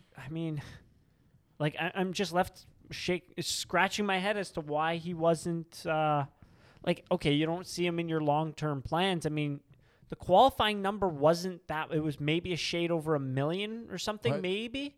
I don't even think it was. It would have just been 925. Yeah, I think it's that. Yeah. I don't know. Again, I'm anti-Chicago moving forward. I don't like that team, but I don't know what the hell they're doing here. Yeah, he's 100%. Maybe they think the opposite of Jason, where Kane helped him up, and DeBrincat, he played a lot at 5-on-5 with those two players. But again, it's not a bad thing that he produced with good players. We got a lot of good players, guys. Yeah, bring in guys who can produce with that type of talent. So I think he's definitely a guy we should be looking at. Yeah. 100%. It's not phantom production. He does something well out there. He does have a very good skill set and a specialty to his game. But just not being qualified at the number that it was. Weird. And I wonder if that's going to scare off teams. I think it will, right? So any other centermen? I got some to list off. So these are guys who I listed as, I don't know if this is a good name for it, but nothing guys. They're guys who kind of don't really have any offensive upside, but still produce really good and strong defensive play driving numbers. One of them, Jordan Martinook. Yes or no? Is he a center? He's a centerman. Oh, okay. I thought he was a winger. He has the ability to take faceoffs. Okay, he has taken faceoffs. I mean, not the best finisher, right? He doesn't really score that many goals. These would have to be under $1 million players. And then the other guy I have is Pierre-Edouard Bellemare. 36 years old, pretty old, but he's still I would stay. It's fourth liner guy. We don't need him. Sam Gagner. No. Okay. No. Those are all just. Other than that, I don't see anyone. I think Joey touched on Ryan Getzlaf. Yeah, one of my favorite players. He was my favorite player in the league for 10 years. He's old now, though. His play has consistently declined the last 3 years. Yeah. I think he probably ends up back in Anaheim. He's close to getting 1,000 points there. I do think he could probably be a good third-line center for someone if he bounces back, but the trend is bad for him, right? And he's not a guy that's going to sign cheap, I don't think. I think he's actually going to have a lot of interest in, I think maybe even Montreal if he reunites with Corey Perry. I heard a little rumblings around that situation. So I just don't think, what the Leafs already have in their bottom six, I think Getzlaf is kind of the opposite. He's a slower, methodical playmaker type. He's not really a finisher. He doesn't like to shoot the puck. And how does that fit when you already have Spezza in the bottom six? I just don't see it. Yeah. I mean, it's strange that he's not going back to Anaheim. Yeah, I think he will. I think, it gets done. I think there's a play from the agent. I just wanted to go back to Pius Suter real quick. Last thing to like to tie it off, he played his most amount of minutes was played with Patrick Kane and Alex DeBrincat. Yep. I mean, the amount of minutes 475 with Kane, 379 with DeBrincat. Do you want to hear these expected goals with and without's though? Expected goals with Patrick Kane, 44.9. Expected goals with Alex DeBrincat, 47.52. Suter's expected goals for without Patrick Kane was 52%. Wow. So he was probably helping Kane. Patrick Kane's expected goals for without Pius Suter, 38.64%. Yikes. And then DeBrincat's without was 41. Suter's without for DeBrincat was 47. That's kind of crazy. I mean, I don't even. Now this just makes this even worse. What the hell am I looking at? Yeah, so you didn't qualify this guy? something's up there. The report from the Chicago beat writer I saw was they never came close in negotiations, so they just didn't even bother qualifying, which is kind of crazy. So stupid. Might be a little pettiness from Stan Have Bowman. you ever there. heard of trading? Yeah, it's weird. Anyways. Any other centerman to look at? Or I think that covers almost Yep. every Yeah, forward. for sure. We went really For sure. in depth there, and I love that. the only two guys we didn't talk about, I'm sure people ask, is Gabriel Landeskog and Blake Coleman. Yeah. I think Gabriel Landeskog probably ends up going back to Colorado. I don't doubt that the Leafs dip their toes in the water there, but again, if he takes less money to go anywhere, it would be back to Colorado. Yeah. And the other one is Blake Or Coleman. he makes a splash, St. Louis, Seattle, who knows? But that would be, I but think, that's- 8.59 million. Yeah. Oh, yeah, he'll get So the number. the other one is Blake Coleman. I would love to have Blake Coleman on the Leafs, but he's 100%. 29 already. I think he might be similar to Zach Hyman, He's where gonna get a lot of money. I think he may sustain his play better than Zach Hyman. I think he's more of a skilled finisher in that sense. Mm-hmm. But I think that's not the contract you want to dive into. I really think he's looking for $6 million a year Probably. over 5 or 6 years. That's going to if be he gets a less big than ticket. Zach Hyman, that's I don't know what. No, I'll I do. don't think he will. I think that Zach Hyman contract has him licking his chops. And better. again, he's only been making under $2 million for the last 2 seasons. His priority, I think, Cheap. deservedly so. Break the bank, get your $6 million off 2 great playoff runs. Maybe Seattle And there, by the way. 25 I'm gonna throw that out some there. odd goals with New Jersey. No, He he's played well with no, New no. But Jersey. that too. I'm just saying, like he deserves Yeah. to be paid out. Oh yeah. Look at Seattle with him. That's the only thing I'm gonna say. I like that. Any you guys want to transition to defenseman now? So I don't think defenseman is as long of a list, right? So let's first just throw out the other big fish on who is not a forward but is a defenseman, Dougie Hamilton. the Yeah, belle of the I ball. think the problem is where do you play him on the Leafs when you already have Morgan Riley and Jake Muzzin, aka if he's in, one of those guys is out. So Well, he's a right. he's a right D. oh, sorry, you're correct again. Justin same Hall, thing. TJ though. Brody. One of those, but But then even you'd move cap wise, Justin you'd have to Hall. Yeah. move. Yeah. You can't move Justin Yeah, Hall's so- 2 and bring in 8, right? Yeah, that and you makes or sense. you'd have to probably no. You're right. You'd have to move I Morgan Riley for more cap I more purposes. meant like the cap number, yes, right? yes. So Sorry. the cap number there you'd is have you're to going to have jump to through move some one of hoops. those 2 guys. You're probably not. Yeah. Brody's not going to be the guy because they signed him as their free agent, right? He's going to be. So it'd either be an expiring Morgan Riley or you try to get value out of Jake Muzzin Yeah. being spectacular. I don't think And I that's mean- something they're going to do. I'd love to see it, but I don't think it's I something mean, they're going to the do. value there has to be there for Morgan Yeah. Riley. We just saw Brendan Dillon get traded for 2 second-round picks, a guy who Seattle valued Vanacek more than him. Wow. Like, 2 Yeah. second-round picks for Brendan Dillon. That blows my And mind. it's not that he's a bad player. He's a very much respected locker room presence. Guys Yeah. love him. Physical player. He had a good year this year for Washington. Is he worth that much? No, I don't know. But So- you At could 3.8 cap hit, too. yeah you could also argue that they valued Carson Soucy over Brandon Dillon because they could have taken Kaapo Kähkönen in their little expansion draft. Well, it would instead of be Vitek it would be Vanacek. an if. Like, okay, they valued Susi and Vanacek Yes, more over- than they yeah. valued Dylan and Dillon in Kähkönen. there. Yeah. Yeah. So that's a I also think It's an Winnipeg interesting kind matrix. of got left in a very desperation mode sense because their D are terrible. So they need somebody, and I guess they really like what Brendan Dillon brings to the table. But yeah, so I don't think back to Hamilton. I that's think Winnipeg. again, He went to Winnipeg. Sorry, that's what They I meant to traded to say. Winnipeg. Winnipeg's D is terrible. They That's- got what left did in I a weird say? spot. We forgot to mention that it went to that he got traded yeah. to So Winnipeg. he went to Winnipeg. There So you again, go. Dougie Hamilton would love him on the Leafs. I think he's a spectacular player, 28-year-old free agent, right in the prime of his career. I don't think. If Seth someone Jones knows. is worth 9.5, Dougie Hamilton is worth $2 Way billion. more. and in he's my only going to opinion. probably get around 8, I think. Yeah, which That's that's weird. that's like I know Jones is an RFA, but like that just. By the way, shocks another me. tidbit I want to throw out to you guys. I'm the scoops guy today. I got all the sources. Apparently, Carolina offered him Torrey Krug's contract, which is 6.5 That's over 7 embarrassing, years. honestly. That That's This embarrassing. is the same team that didn't want to offer Alex Nedeljkovic, what, $3 million? Do you know what they were offering him? What? 1.5. That's embarrassing. I'm sorry.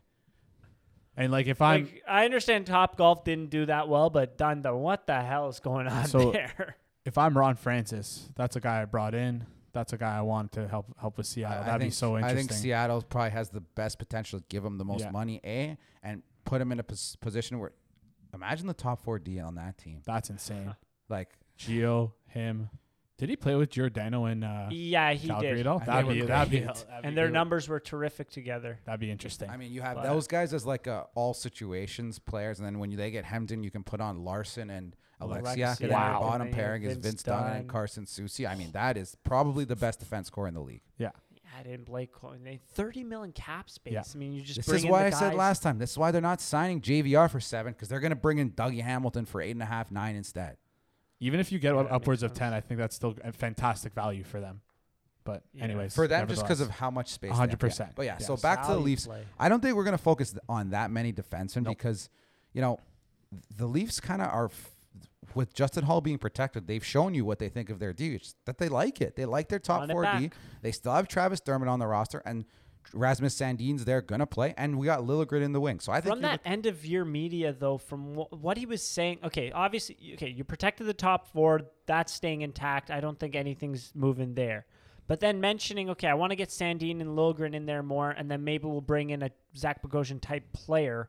Where does that leave Travis Dermott? Yeah, I think he's on the trade block. So yeah, He has to be on the trade block, in my opinion. a small thing. I think that a lot of those media availability things, I think, is almost like a call to the league. I think a lot of GMs will look at that and think to themselves, Travis Dermott, what's he going to do? I don't know if that's my Galaxy brain. That is my Galaxy brain take on that. And I think that's what he was doing. I was almost peacocking that, hey, Travis Dermott, we have him if anyone wants him. So maybe, who knows? Yeah, in terms of D, I mean, you're not looking at the first page of Cap Friendly. It's way down there. I don't know, Delzato. It's just the first name. It's the guys that you would think of. Like, sure, I would love, obviously, for Savard to be on the Leafs. He makes too much 100%. money. Like, we love those guys on the bottom pairing, but you got to be realistic. Yeah. One name that's kind of interesting is if he plays, I doubt he'd come to Toronto, but as a bottom pairing penalty kill, Zdeno Chara. Interesting. Oh, yeah. I don't think he I'd would love to come have here, him. but No, he not would be at the all. perfect role in terms. That's the type of you need a guy Yeah. who's probably at the end of his career responsible penalty killer, Not going to make that much. not going to make much, right? So that's Because what I you're feel looking like at. David Savard's getting in the 4 to 5 range. It'd be so ideal. Imagine having as your top 4 where it's Riley, Brody, Muzzin, David Savard. Muzzin, David Savard is such an ideal shutdown pairing. I would love that. Yeah. The issue is the cap dollar's just not going to be Doesn't there. make I also think David Savard is the type of player He's you don't overpay. break the bank for. You He's a overpay good for him. defensive player. He brings you nothing offensively, which is fine. But he's 30 years old at this point as well. So When we're talking about defensemen, we're looking at defensemen that we want to sign. We don't want to sign him for more than $1 million. Literally exactly what Bogosian I got. think- 1.5 maybe, but so I think Bogosian would have been good to bring back. Unfortunately, it seems like he's not going to be back. But that's the type of player. Would Luke Shen, for example, be a type of player at 750? I don't know. He put up apparently good on ice Yeah. numbers, it seems like this year. 750, you're able to scratch him, brings a little bit of toughness. I mean, my only watching, viewings of him this year was like clipping stuff to make fun of him because he fell face first into the boards or tripped over the blue line. Yeah. So, that's where I'm biased. This I is don't know. not an He's not exciting good. group of players No. we're Yeah. looking at. No, on you're defense. not looking at anything exciting. Trust me. I wrote down Luke Shen. The other guy I wrote down is Cody Cece. No. He's going to actually He get played paid. well. He's going Yeah, to he get We paid. had a well. lot of even Interesting. strength points this year. Check out, in terms of defensemen in the league, take a look at Cody Cece for even strength points. Yeah, he had a For good 5 year. on 5 points, sir. He had a good year 5 this on year. 5. He was terrible for the Leafs, but he had a good year this year. Yeah. So, again, I think we're talking about this is not that exciting of an option. I think for Leafs fans, the most exciting option is Rasmus Sandin and Timothy 100%. Liljegren as your third pairing. That's it. It's gonna Yeah. be crazy. So- That's gonna be fun. I have a crazy rumor I heard. I want you guys to give your takes on this. So at the end of Frank Saravelli's podcast, again, this guy's on fire with the scoop, so I would give credence to anything he said. You're not going to believe this. He was asked where he thinks Anthony DeAngelo signs. He said the Toronto Maple Leafs. Interesting. Dead silence in this room, by the way. What did he base that off of? It was a rapid fire. He gave a one-word answer, and it was the Toronto Maple Leafs. That'd be interesting. So here's the thing about Tony DeAngelo. He is obviously a locker room cancer. That's much reported on. We don't have to go into that. No. If you talk about just his on-ice ability, he's probably a $4 to $5 million defenseman. 100%. But 100%. again, I think the off-ice would probably be something that the Leafs would never touch. I agree. So I don't know where that rumor came from. I'm just sharing it. Like, played for the Sioux, but that was not a Kyle yeah. Dubas. He was gone by then. Yeah. Also, because I wanted to point that one out. Yeah, that's In important. case anyone mistakenly brings that up. I mean, he's an offensive juggernaut, but the issue with Tony DeAngelo is between the ears, and he's just a shitty human from all accounts. Like, agreed. I don't think that much stuff comes out of New York without there being some smoke behind it and some merit. Well, New York with all and of it. Tampa and Arizona and when he was in the OHL. Well, it was a lot louder in New York, Yeah. but also I'm there's a glad you reason brought up he's- Tampa. He was a first round pick, 18th overall if you want to look Yep. that one up. He got traded after 1 year with Tampa Bay, put up good numbers in the AHL for a second round pick. It just felt like Yzerman tossed him away at the draft, said, Yeah. "Get out of here." We don't want you here. And then again goes to Arizona, and then from Tampa, from Tampa he went to to Arizona, and then to New York, and then now New York got bought out. Just doesn't seem like the type of player Kyle Dubas with his internal ethics that he values. That's not a player he would sign. no, that's So that's why I was very shocked to hear that. But yeah, I was So very shocked. I yeah. If that's the case, I hope he can overhaul. Montreal. Take a Yeah. long look in the mirror and overhaul. Well, it he was yeah. Montreal was said to be interested in him, That's and not he a didn't joke, want Montreal. to. Yeah, he didn't want to go or something like I don't know. that. We'll see. Good. Something of the sort. But Any other defenseman to touch on before we talk about the goalies, which is really the no, I mean, just like there's not much. no, Like, Not much at and all. Again, Not much to work that's with. why you protected be- Justin Hall. But Ben Hutton, I don't But know. again, I'm going to say this. That's why you protected Justin Hall. We just spent 45 minutes talking about 30 forwards that could come in and give you great production. We can't find one defenseman to give you the production that Justin Hall does At 2 least on minutes. Like good I saw value, a lot of people, like defensemen are going for so much. Imagine what Justin Hall could get you at that cap number, especially. Okay, yeah, he's going to get you draft picks. We don't need draft picks right now. Whoever's saying that, how could you say that after saying you wanted him exposed in the expansion draft? Yeah, it doesn't What are make you sense. talking about? It makes no sense. But like, what are you going to do with a first round pick now? He's going to play in the league in 5 years. You need to win now. no, You need to win. just like, be happy. this Our, year. our top 4 right now, we can nitpick Solid. Riley, some deficiencies. He had a good year overall, but that top 4 is solid. And we haven't had that in a while, and it's going to be very good to lean on again this Yeah, year. Shelton made it a good point. She's been covering this team for almost 7, 8, 9, 10 years, and she's Oh, the whole thing. The Defense. defense. Why don't we have a good top 4? Yeah. When are we going to get a good? The 1 year we have it, everyone wants to get rid of it. Yeah. Anyways, let's move on to goalies now because we could talk about that for All right, ages. Joe, so. you are the goalie. I want you to give your number 1 realistic goalie candidate for Well, the it would Toronto be Maple Darcy Leafs. Kemper, hands down, no doubt. And that wouldn't be There free agency, is- but we need to no, lump you'd it in have here. to trade for him. It's a $4.5 million cap number. I'm sure the Arizona Coyotes of all teams, Will Arizona retain. Coyotes have taken on and so much trash. Yeah, they're going to retain. When he that gets they'll traded, be they're going to more retain. than happy to retain some salary there. But again, I mentioned him also because like it's a trade candidate, yes, but also Arizona Coyotes are cleaning house, and on top of that, Frank Saravelli put him at the top of the Leafs list there. I've talked about him in a previous episode there. Very big goaltender, moves decently, maybe gets a little sloppy at times, but covers an exceptional amount of the net. Based on how the Leafs played last year, I mean, when you look at it, they didn't give up.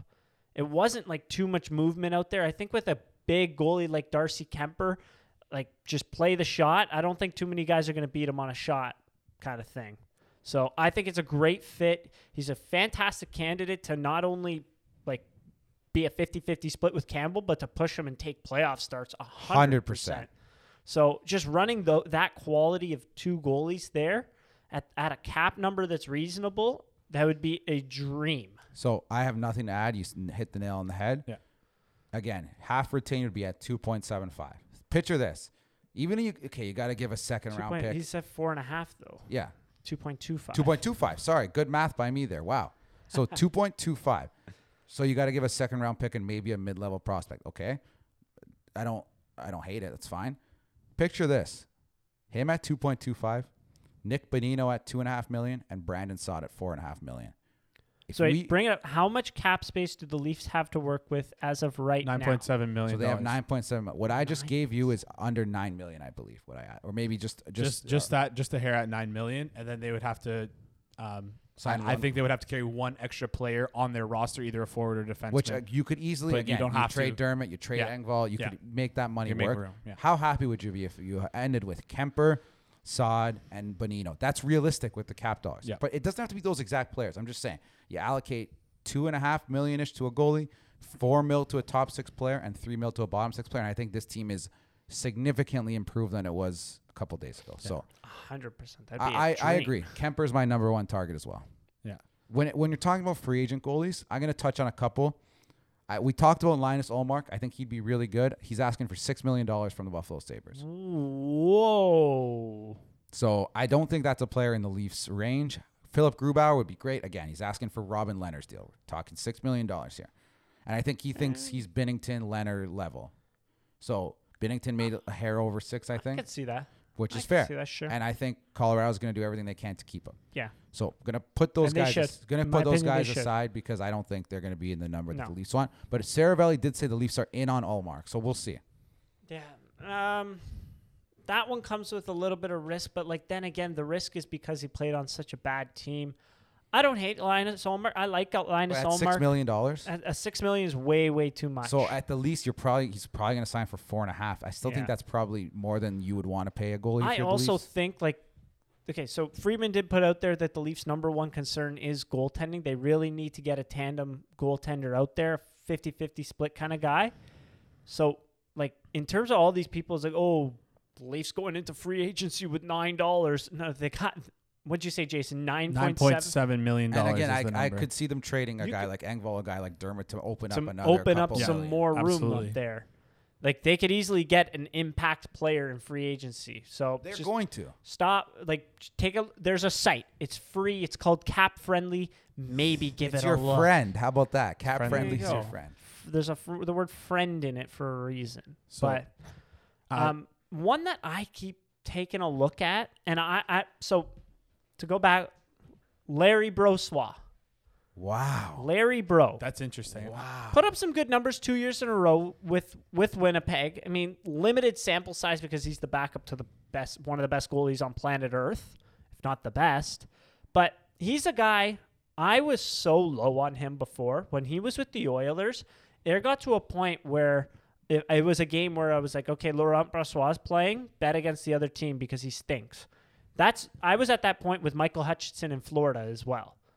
That's the caliber of goaltender you have to be, right? I'm also on that sort of level with newish goaltenders in the league. I mean, it's a pretty easy bet against because some of them look terrible right away. It's a big adjustment there. But Laurent Brossoit went to Winnipeg, and he really cleaned it up. He looks bigger in the net. I want to say he's 6 foot. He's 6'3", listed at 6'3", 6'4", kind of thing. He's very well put together in the net. When I mean that, it's not too much flailing. It's very, not too many holes kind of thing.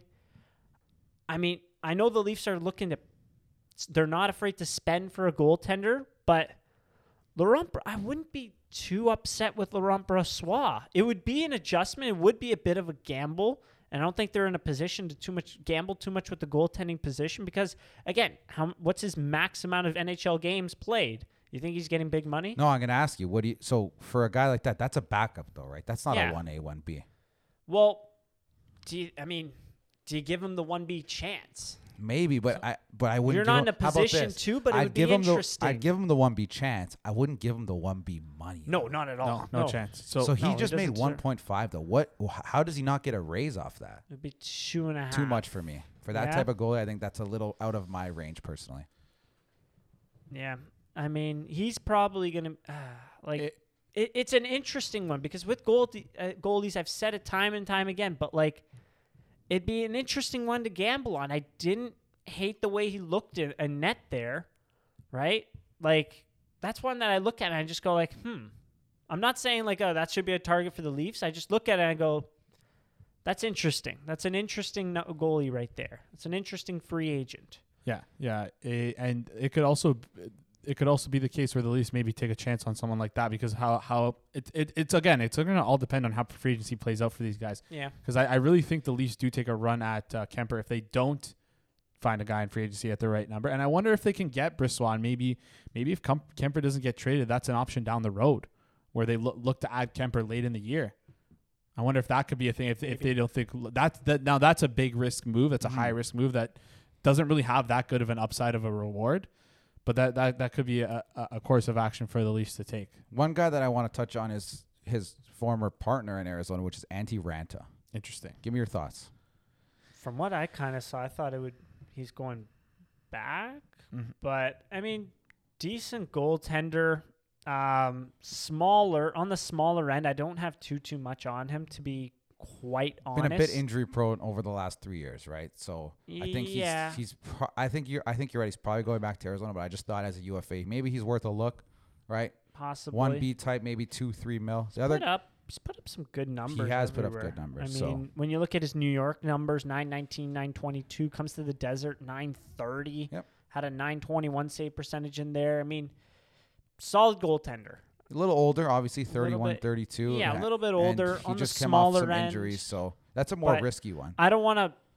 I'm not gonna pretend to analyze a guy I don't actually have notes on. That's the thing. I know you know a lot about these two guys, though. So we got Peter Mrazek and we got Jonathan Bernier. Yeah. A familiar name to the Toronto Maple Leafs. They're both technically on Carolina. I'm almost certain Carolina is not going to sign both of these guys. It sounds like they might not sign either of these guys right now. Because they also have James Reimer, who's an unrestricted free agent. So they have 3 goalies right now who they're probably... The word is that they're going bottom of the barrel, like no money on goalies. That's what I heard. I don't know if that's going to be true. They don't value the position and they don't want to pay any money at it. So that's what I've heard.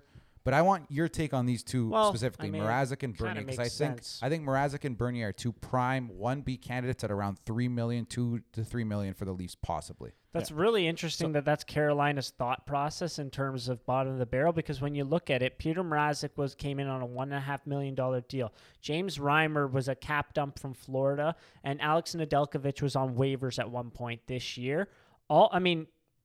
Reimer's not the biggest goalie, 6'2", but when you look at the other, Alex Nedeljkovic is not very tall either. I think he's 6 foot.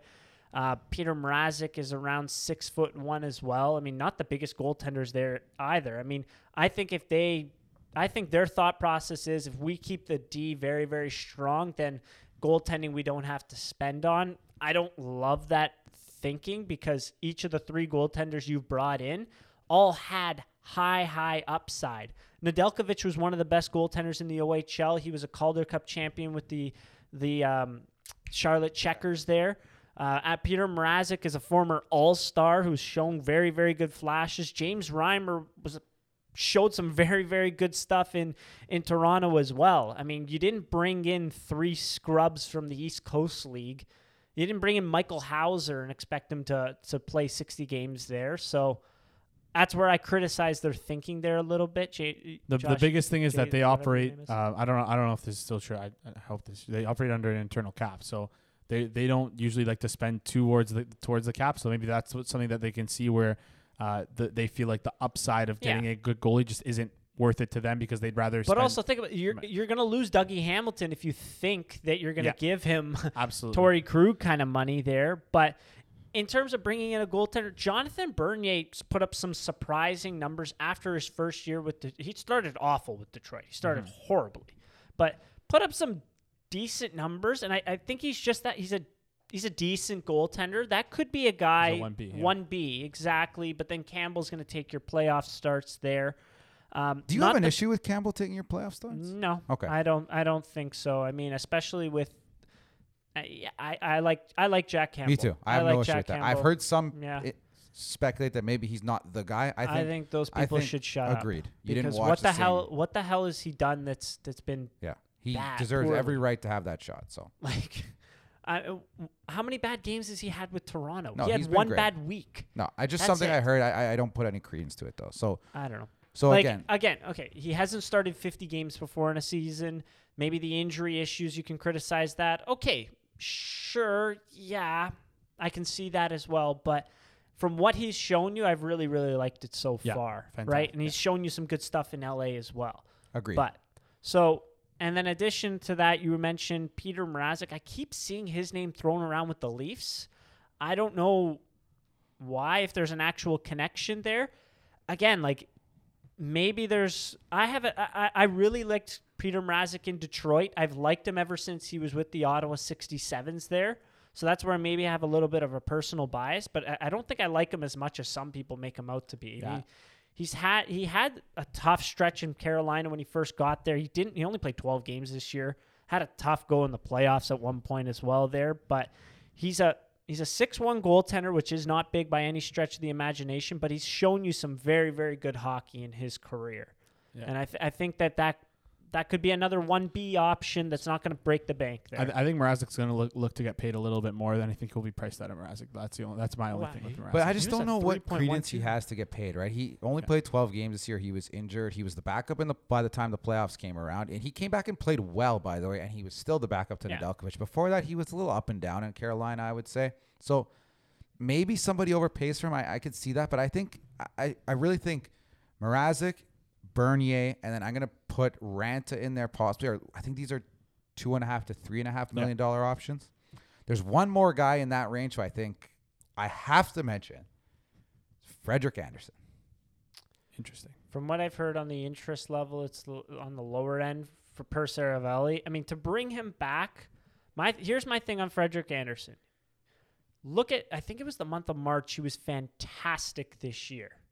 Something happened and he fell off. I don't know what's going on with him. I've poured over the tapes on him. 2018, 2019, and before that, he was fantastic. Lightning quick goaltender, big goaltender, can move around the net very well. But then this year, his movements seemed off. They didn't seem as crisp at all. His pushes did not seem as crisp. When it came to point shots, I thought it was a lot of once the shots come. So when in goaltending, when the shot's at the point there to see around the screen, you're almost standing up straight. But as the shot comes in, you're getting more and more into your crouch, and you'll see that they go from up high and then they're coming down into your crouch, so you can actually react to the save. I felt Frederik Andersen, it was a lot of flopping down and just not really reacting to it properly, and then just not seeing the puck. And then just horrible, horrible movements. And when he came back at the end of the year with the Marlies and with Ottawa, it didn't look much better. So that really, really worries me. The last 2 years, the inconsistency in the year before, this year showed some flashes, but again, just came back and looked awful after his injuries there. You get him at a good cap number. I don't know. I would also be looking elsewhere. He's also 32 again. I think goalies let another team take a chance on him. Agreed. I think goalies have a better opportunity to play into their 30s. We see a lot of goalies do it. I look at every metric for Andersen. You look at even strength save percentage. You look at power play save percentage. You look at high danger. You look at scoring chance save percentage. You could argue, he was playing injured this year, but when he came back from injury, he looked awful. But even last year, his numbers took a dip from the previous 4 years. And that's something, it just looks like he's trending in the wrong direction. Yeah. And not as like an off year. I do think you need to lump in 19-20 as a total package. He wasn't terrible, but it was a step down from his previous, 3 years as a Leaf and his previous career in Anaheim. Kind of weird when the Leafs defense got better, he got worse. Yeah. And the number that sticks out for me that really was ugly this year, a .791 save percentage on the power play. Your goalie shots. Your goalie needs to be good for you in shorthanded situations, right? And a .791 save percentage when the opposing team is on a power play is just terrible. So I just even his even strength dipped down to a .909 save percentage. His career number was a .922. This is a player that really has taken a downturn. I agree. I think let another team take a chance on him. Yeah, and just one last point on him for me is just that he was one of the worst goalies in high danger save percentage, and that's something that the Leafs they're trying to suppress and their defense, like you said, took a huge step forward, and the fact that they did that and it just didn't help them at all is worrying to me. Shocking. Any other goalies you guys want to touch on? I like Halak as a backup option. Maybe not a 1B. Again, he had a little bit of a tick downwards with the save percentage, but I don't even think, to play devil's advocate, 30, God knows what years old. Yeah. dip in save percentage at 905. I mentioned injuries. I was completely wrong about that one, but just the decline in play at that age, I don't know, man. He would be a 750 guy or a 1 mil guy. It would right? be very cheap. So we're just looking at this would be a bottom of the barrel option, and I think he can play 35 games for you. He did it 19, 20, 31 games in a shortened season, 18, 19, 40 games, 17, 18, 54 games. Like he can do it. Yeah. Is he too old to do it now? I'm not sure. He could be, but he was 34 and 35 when he played 40 and 31 right. respectively. So, but again, and he played 20 in a short. His numbers season. this year were not as good, no doubt about it. Overall, across the board, not as good. But I think as a $1 million option, as a guy who can play 35 games, not necessarily as a 50-50, but a 60-40 split, I think that's a guy that we got to circle for the Leafs. And one thing as well, last year, in the bubble, he played 9 games for Boston, and he didn't play amazing, but he still had a 900 save percentage and like a 2.7 goals against, which isn't the greatest, small sample, he would be a but guy he to can just play. keep- He's serviceable, right? We need guys who can play. to keep the ship running Exactly. during the regular season. And he's shown that he can do that. He's been the 1B to Tuukka Rask for 3 years now, and he's done a very good job at it. Exactly. I think that's it for goalies. That's though. it for goalies. Oh, yeah. And Oh, yeah. I've heard some flurry, juicy rumors. that's not a Leafs Again, No, he's thing. a fantastic goaltender, but like $7 that million. numbers. I don't And even care if Vegas you is- get it down to Vegas is 4.5. They're not not retaining retaining. No sh- chance. They'd rather keep their goalies than anything. do that. Yeah. So. Yeah. Yeah. They're So not retaining anything. last thing I want to touch on for free agency, this is a small thing that I wanted to bring up. It's that there's a lot of guys who didn't get qualified, and there was some Group 6 UFAs. There's 2 guys. Frederick Gauthier. Yeah, Frederick Gauthier just didn't kidding. qualify. So these are just 2 guys I saw and I looked at. I don't know if you guys have something. Sorry, I just kind of threw this on you. But one guy I saw is Cliff Poo. He has some decent goal scorer, pretty good goal scorer with great hands and a good shot. But his issue is defensive play and physicality, where he. But Cliff Poo's an AHL player, though. Yeah. Yes, but these are sorry. I'm talking about Marley's players. for Oh, the Leafs to okay. swing at. Sure, Sorry. why not? Yeah. Yeah, so just- contract? Yeah, just an AHL contract, and it's someone who could who knows who can I don't know. contribute. The in 2 the league. years, but after he left the OHL, those 2 years just were terrible. Good 16 games this year, I guess. I don't mean, think he's an NHL his contributor, finishing though. ability is not He's only good. 23. He had 35 goals Yeah. 1 year in London. That was it. Sure, After I have that, no issue with nothing. signing pretty much anyone to like the And then Marlies, and right? then You take a another shot. another guy is Whatever, Jordan sure. Gross, who is a Group 6 UFA because he didn't log enough games for Arizona. He got hurt this year. I think he was going to be a roster player for them. Got hurt this year. He's a smooth skater with good offensive instincts. Plays right D. 26 years Where old. are you reading that from? These are just scouting reports I read online.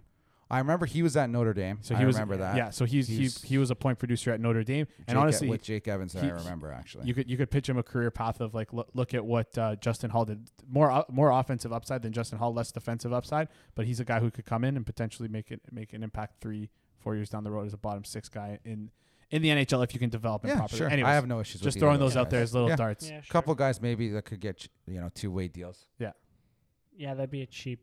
Jordan Gross, yeah, that's a Cheap that's a 2-way good deal. I cheap like guy. that actually. I honestly think Offensive because defenseman. I think that the Arizona made a huge mistake. Not him and Bunting. They clearly have no idea. Like they're missing a lot of stuff here. So, anyways, I don't know. It could also they've had a decent sample size of these guys. I don't know, but again, that's another trash organization. That whatever. and then what are we on to next? Didn't you say you had like a plan B? Yes. I want to hear that. Okay, so this is so I feel like with Leafs Twitter, this is kind of a there's a lot of groupthink going on with like what the Leafs need to do, and I think that it's bang on, right? We need to get that top middle 6 winger. We need to get another depth piece, maybe 1 or 2 more depth pieces at forward, potentially a veteran D and a goalie. So we can all agree that those are 4 areas that the Leafs would ideally like to address. And I think everyone is kind of sold. If I were to ask you guys to take one of those guys out, it would be the veteran D or the bottom 6 player, right? So I'm thinking with Seattle being introduced into the NHL, there's a lot more money to be thrown at free agencies. I'm worried that the Leafs are going to get priced out of all the high end. I put in brackets the Brandon Sodds, the Granlunds. I think the Leafs are going to get priced out of them, unfortunately. So one thing I'm wondering that the Leafs could do is not shoot big for a top 6 winger yet. Save a bit of cap space and acquire a player at the deadline. It could be. It It'll could be cost something where you another accrue first-round cap. pick, So- unfortunately. Yep. But yeah, But hey, we've shown that we're willing to do it for it. So the reason why I say this is because honestly, the UFAs next year are pretty big. I'm going to list them for you on teams that are players that I think could potentially get moved. First of all, Evgeny Malkin, we don't know what the situation was. There was rumors that he was going to get moved. Full no move. That's the problem with him, right? Okay, so Claude Giroux, Phil Kessel, Joe Pavelski, Johnny Gaudreau, Radulov, Philip Forsberg, Tomas Hertl, Sean Couturier. There are a lot of good UFAs that if you can... I'd really look at Philip Forsberg. I'd really take a look at Tomas Hertl because those are two teams that are not projecting to 100%, do very well. 100%. Joe Pavelski, I think Dallas will make a rebound this year. So do I, but I'm just saying those are all teams that are close to playoffs, but could potentially miss, and will be willing to sell those guys, I think, at the deadline. I think that's a great idea. I just think this division is going to be really competitive this year. They're going to try to add as much as they can in free agency, and you know what? They got guys they could move at the deadline to move cap. If you get Phil Forsberg, sorry, Kerfoot, see you later. Like, you know what 100%. I mean? There's guys there they can move money out for. And again, seems like at the deadline, teams have no issues retaining. Even if you need a third team to retain, like we saw Tampa do with David Savard, it's possible. So I like that idea, though. I think they are going to be active in free agents or in trade deadline moves this year as well. They were this year. They're going to do it again. And I think that's a feasible idea, but I do think they're still going to sign guys. Yeah. So, but another small thing. I'm not talking about they leave $3 million in cap. I'm talking about $1 to $2 million max, because if you do leave $1 million, you get rid of Kerfoot. That's $6.5 million open available at the trade deadline by only leaving $1 million of cap at the beginning of the year. Yeah, it's interesting. That is an interesting perspective. I mean, just because you go into the season with Plan A. He's always Plan B. Exactly. That's a good point. That's a very good point. I like that. Very good foresight there. Wow. Yeah, good stuff. A lot of interesting names. Barkov's also free agent. He's not getting traded, but like next year's free agent market's going to be hot. That's what I was looking at. I was curious to see next year's free agent market. When I saw that, my jaw hit the floor. There's so many really good. Yeah, and it could also be because there hasn't been honestly a opportunity to re-sign the exactly. Guys. Yeah, but who knows? A lot of those guys probably will test. Like Johnny Gaudreau's tested the market for sure. 100%, and that's. I think Sean Couturier would be crazy not to. Like that, he could make $9 million. Oh yeah, for sure, for sure. We want to do a quick around the league. Before we get to that, I asked on the story. Send us DM of one player you predict the Leafs will sign. One guy said Cheryl Vasti. That's the username of him. Said lots of KHL 1 year prove it guys for sure. I mean, they signed one guy. I can't even remember his name. I don't think they're going that path. I think they're sticking to North America, unfortunately. Nick Guida told Michael Bunting. Love it. Touched on him. His first player we touched on. He loves Michael Bunting. And he said, and Alex Ovechkin. I love it. So honestly, I'll give Nick a lot of credit. He actually watched, I don't know how, he watched a lot of Arizona games because we had Michael Bunting in fantasy. People in Arizona didn't watch Arizona games. I don't even... Anyways. And he liked him. He looked good, apparently. So Luca Chaparro said a bunch of stupid stuff. I'm not even reading this.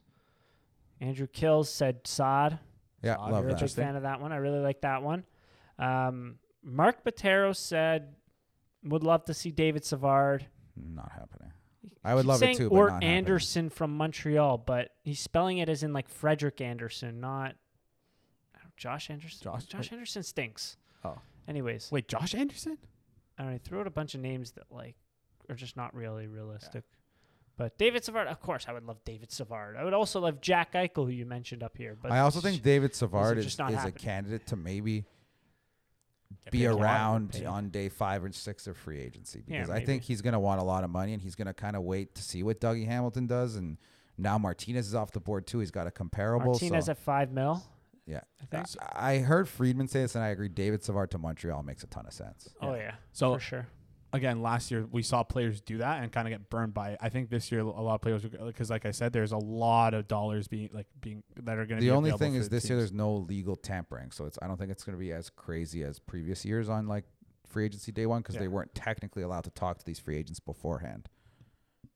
They did have a period, I think, before the expansion draft, but. Not with your right. Sorry, not with other teams. Sorry about that. That's all right. That's all we got. Yeah. No, I saw a couple of people have mentioned like the Landeskog. Obviously, you'd love to have that. I think you're priced out of that. What was another player that was mentioned to me? Kyle Palmieri was another one. Yeah, Again, we Yeah. touched on all these guys. Though. Yeah. I think I think we we literally touched touched on on every Really like, touched on a legitimate lot. free agent Um, out there. Quick around the league. Quick around What do you let's guys do a got? rapid fire. Let's do a rat race. We'll do Oh, yeah. every around the league. We'll do a quick 30-second what you think about it. Oh yeah. Draft trade editions. Yeah. Just opening up the Yeah, I'll start it. all the. So the trades. Go first ahead. one is Seth Jones. Go ahead. They gave too much and they paid him too much money. I don't think Chicago is going to age gracefully as a team going forward. So No. Trash organization. I hope they end up in the trash. at least they didn't trade Kirby Doc or Alex DeBrincat, but I thought Adam Buckfist is an absolute young, promising defenseman they should not have given up.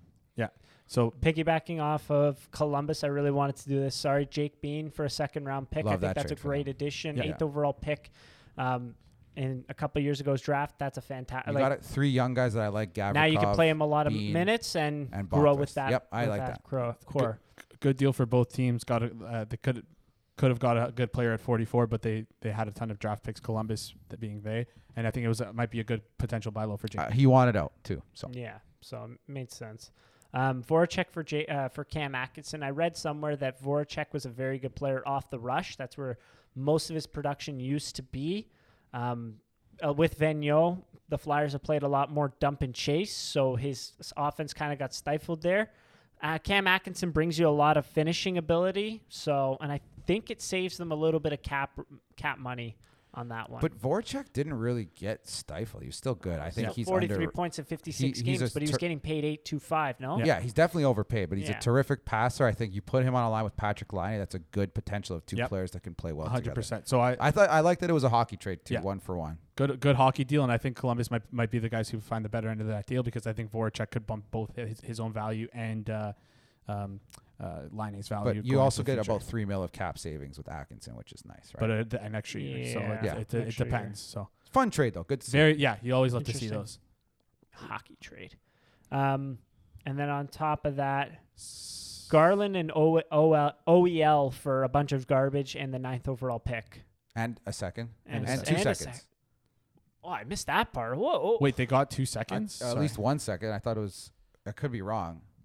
Let's double check this. You look that one up. I'll do Buchnevich for Sammy Blais, was it? And a 2nd round pick. Sorry, it's just a second next year for OEL. But to Buchnevich, great deal for them. Absolute like he's fleece. an absolute Absolute stud. Fantastic He's a deal for horse. St. St. Louis. Louis is So- St. Louis is better off with him playing there than Tarasenko right now. They literally Yes. upgraded on Tarasenko. Somehow, Pretty much. and they only had to give a 2nd-round pick and a bottom 6 guy. That's Great a dream. trade. I think New York is Galaxy branding themselves with the Tom Wilson situation, Yes. trying to bring these like functional tough guys in. Yes. But Sammy Blais is even. Yeah, I he's don't got a little edge to his game. So I know that, but I don't know. Full deal for Oliver Ekman Larson is OEL Connor Garland for Louis Eriksson, Jay Beagle, Anton Roussel, the 9th pick, 2nd pick next year's draft, and the 7th round pick. yeah. So sorry, it was 1 2nd-round pick. Vancouver's going all out for it this year. Jim Benning's got his seat is as hot as ever.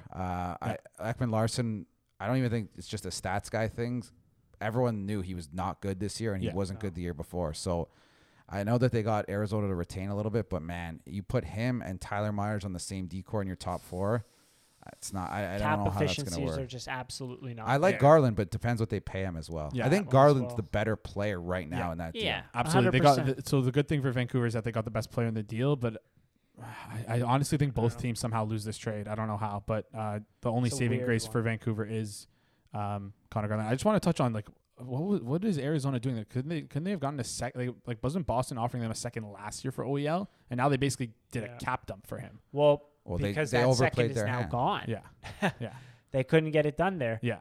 Arizona just taking on a bunch of garbage Hey, and you know what? gave up Good for a them. 7th round pick. If you're gonna blow it up, blow it up. And I don't hate it. Exactly. And they took Dylan Exactly. Gunther in that range, who I think is probably a good bet to be a solid second line winger in the NHL. So They took on Shane Gostisbehere as well. They got they got quite a few picks for that one. They took on Andrew Ladd Yeah. on top of that. I just want to touch on Gosper. I think that's a great trade for them. 'cause And they it's- just traded for Anton Strawman as well Yeah. right before we went on. got another second Yeah. in that. Another keep second. keep stockpiling those picks. They have 5 or 6 second-round picks Yeah. next year, which is 5 or insane. something like Give that. them all. Give them all to them. But yeah, Incredible. just quickly on Gostisbehere, he's honestly interesting as a better replacement for OEL. Honestly, as silly as it sounds, even though they took him as a cap dump. Power play No, specialist. the part that's messed up there is that they traded a second with Gostisbehere to then trade a first for Rasmus That Ristolainen. was- I think you could probably make an argument that Gostisbehere is a better player than Rasmus Ristolainen. Yeah. I really think so. Yeah. Alain Vigneault never liked Shane Gostisbehere. It was very clear. He was wanted out for about a year and a half now, maybe 2 years. And I think Joey said this. He's going to score 40 to 50 points in Arizona this year. Yeah. And but I mean, him playing first power play, yeah, I could see that 100%. small piggyback. So we all agree that Buffalo won that deal in a landslide. Philadelphia, yes, they did. Philadelphia I got think they fleeced. 100,000% lost the Sam Reinhart deal. Yeah, exactly. The Sam Reinhart deal is going to get you a low first-round pick, and you traded for Devin Levi. Devin Levi played 7 games this year in the World Juniors, and that's it. He played for Northeastern NCAA and did not get 1 game. Yeah. He was a 7th-round pick last year. All of a sudden, now you're propping him up as a top prospect after 7 games behind that Canada World Juniors team. He played well. Yeah. I don't think he played that well, especially for a 20-year-old guy. I think Buffalo severely lost that. They missed the mark on this one because the highest that first round pick is going to be, it's a top 10 protected. So it's probably going to like the highest it can be is an 11th. I don't think this team is missing the playoffs next year either. So you're getting that first round pick probably early 20s. The only thing I would say for Buffalo is if you couldn't get it, at least try and squeeze another draft pick, whether it be a 6th or a 7th out of them, because the fact that you're only getting a prospect and a first round pick for Sam Reinhart, I think not even a prospect, honestly. Is Levi even he's a B, almost C level prospect? He's a C level prospect. Yeah, so like I would have at least tried to look at the grand scheme of things, a little something more. I mean, made Team Canada, sure. Yeah.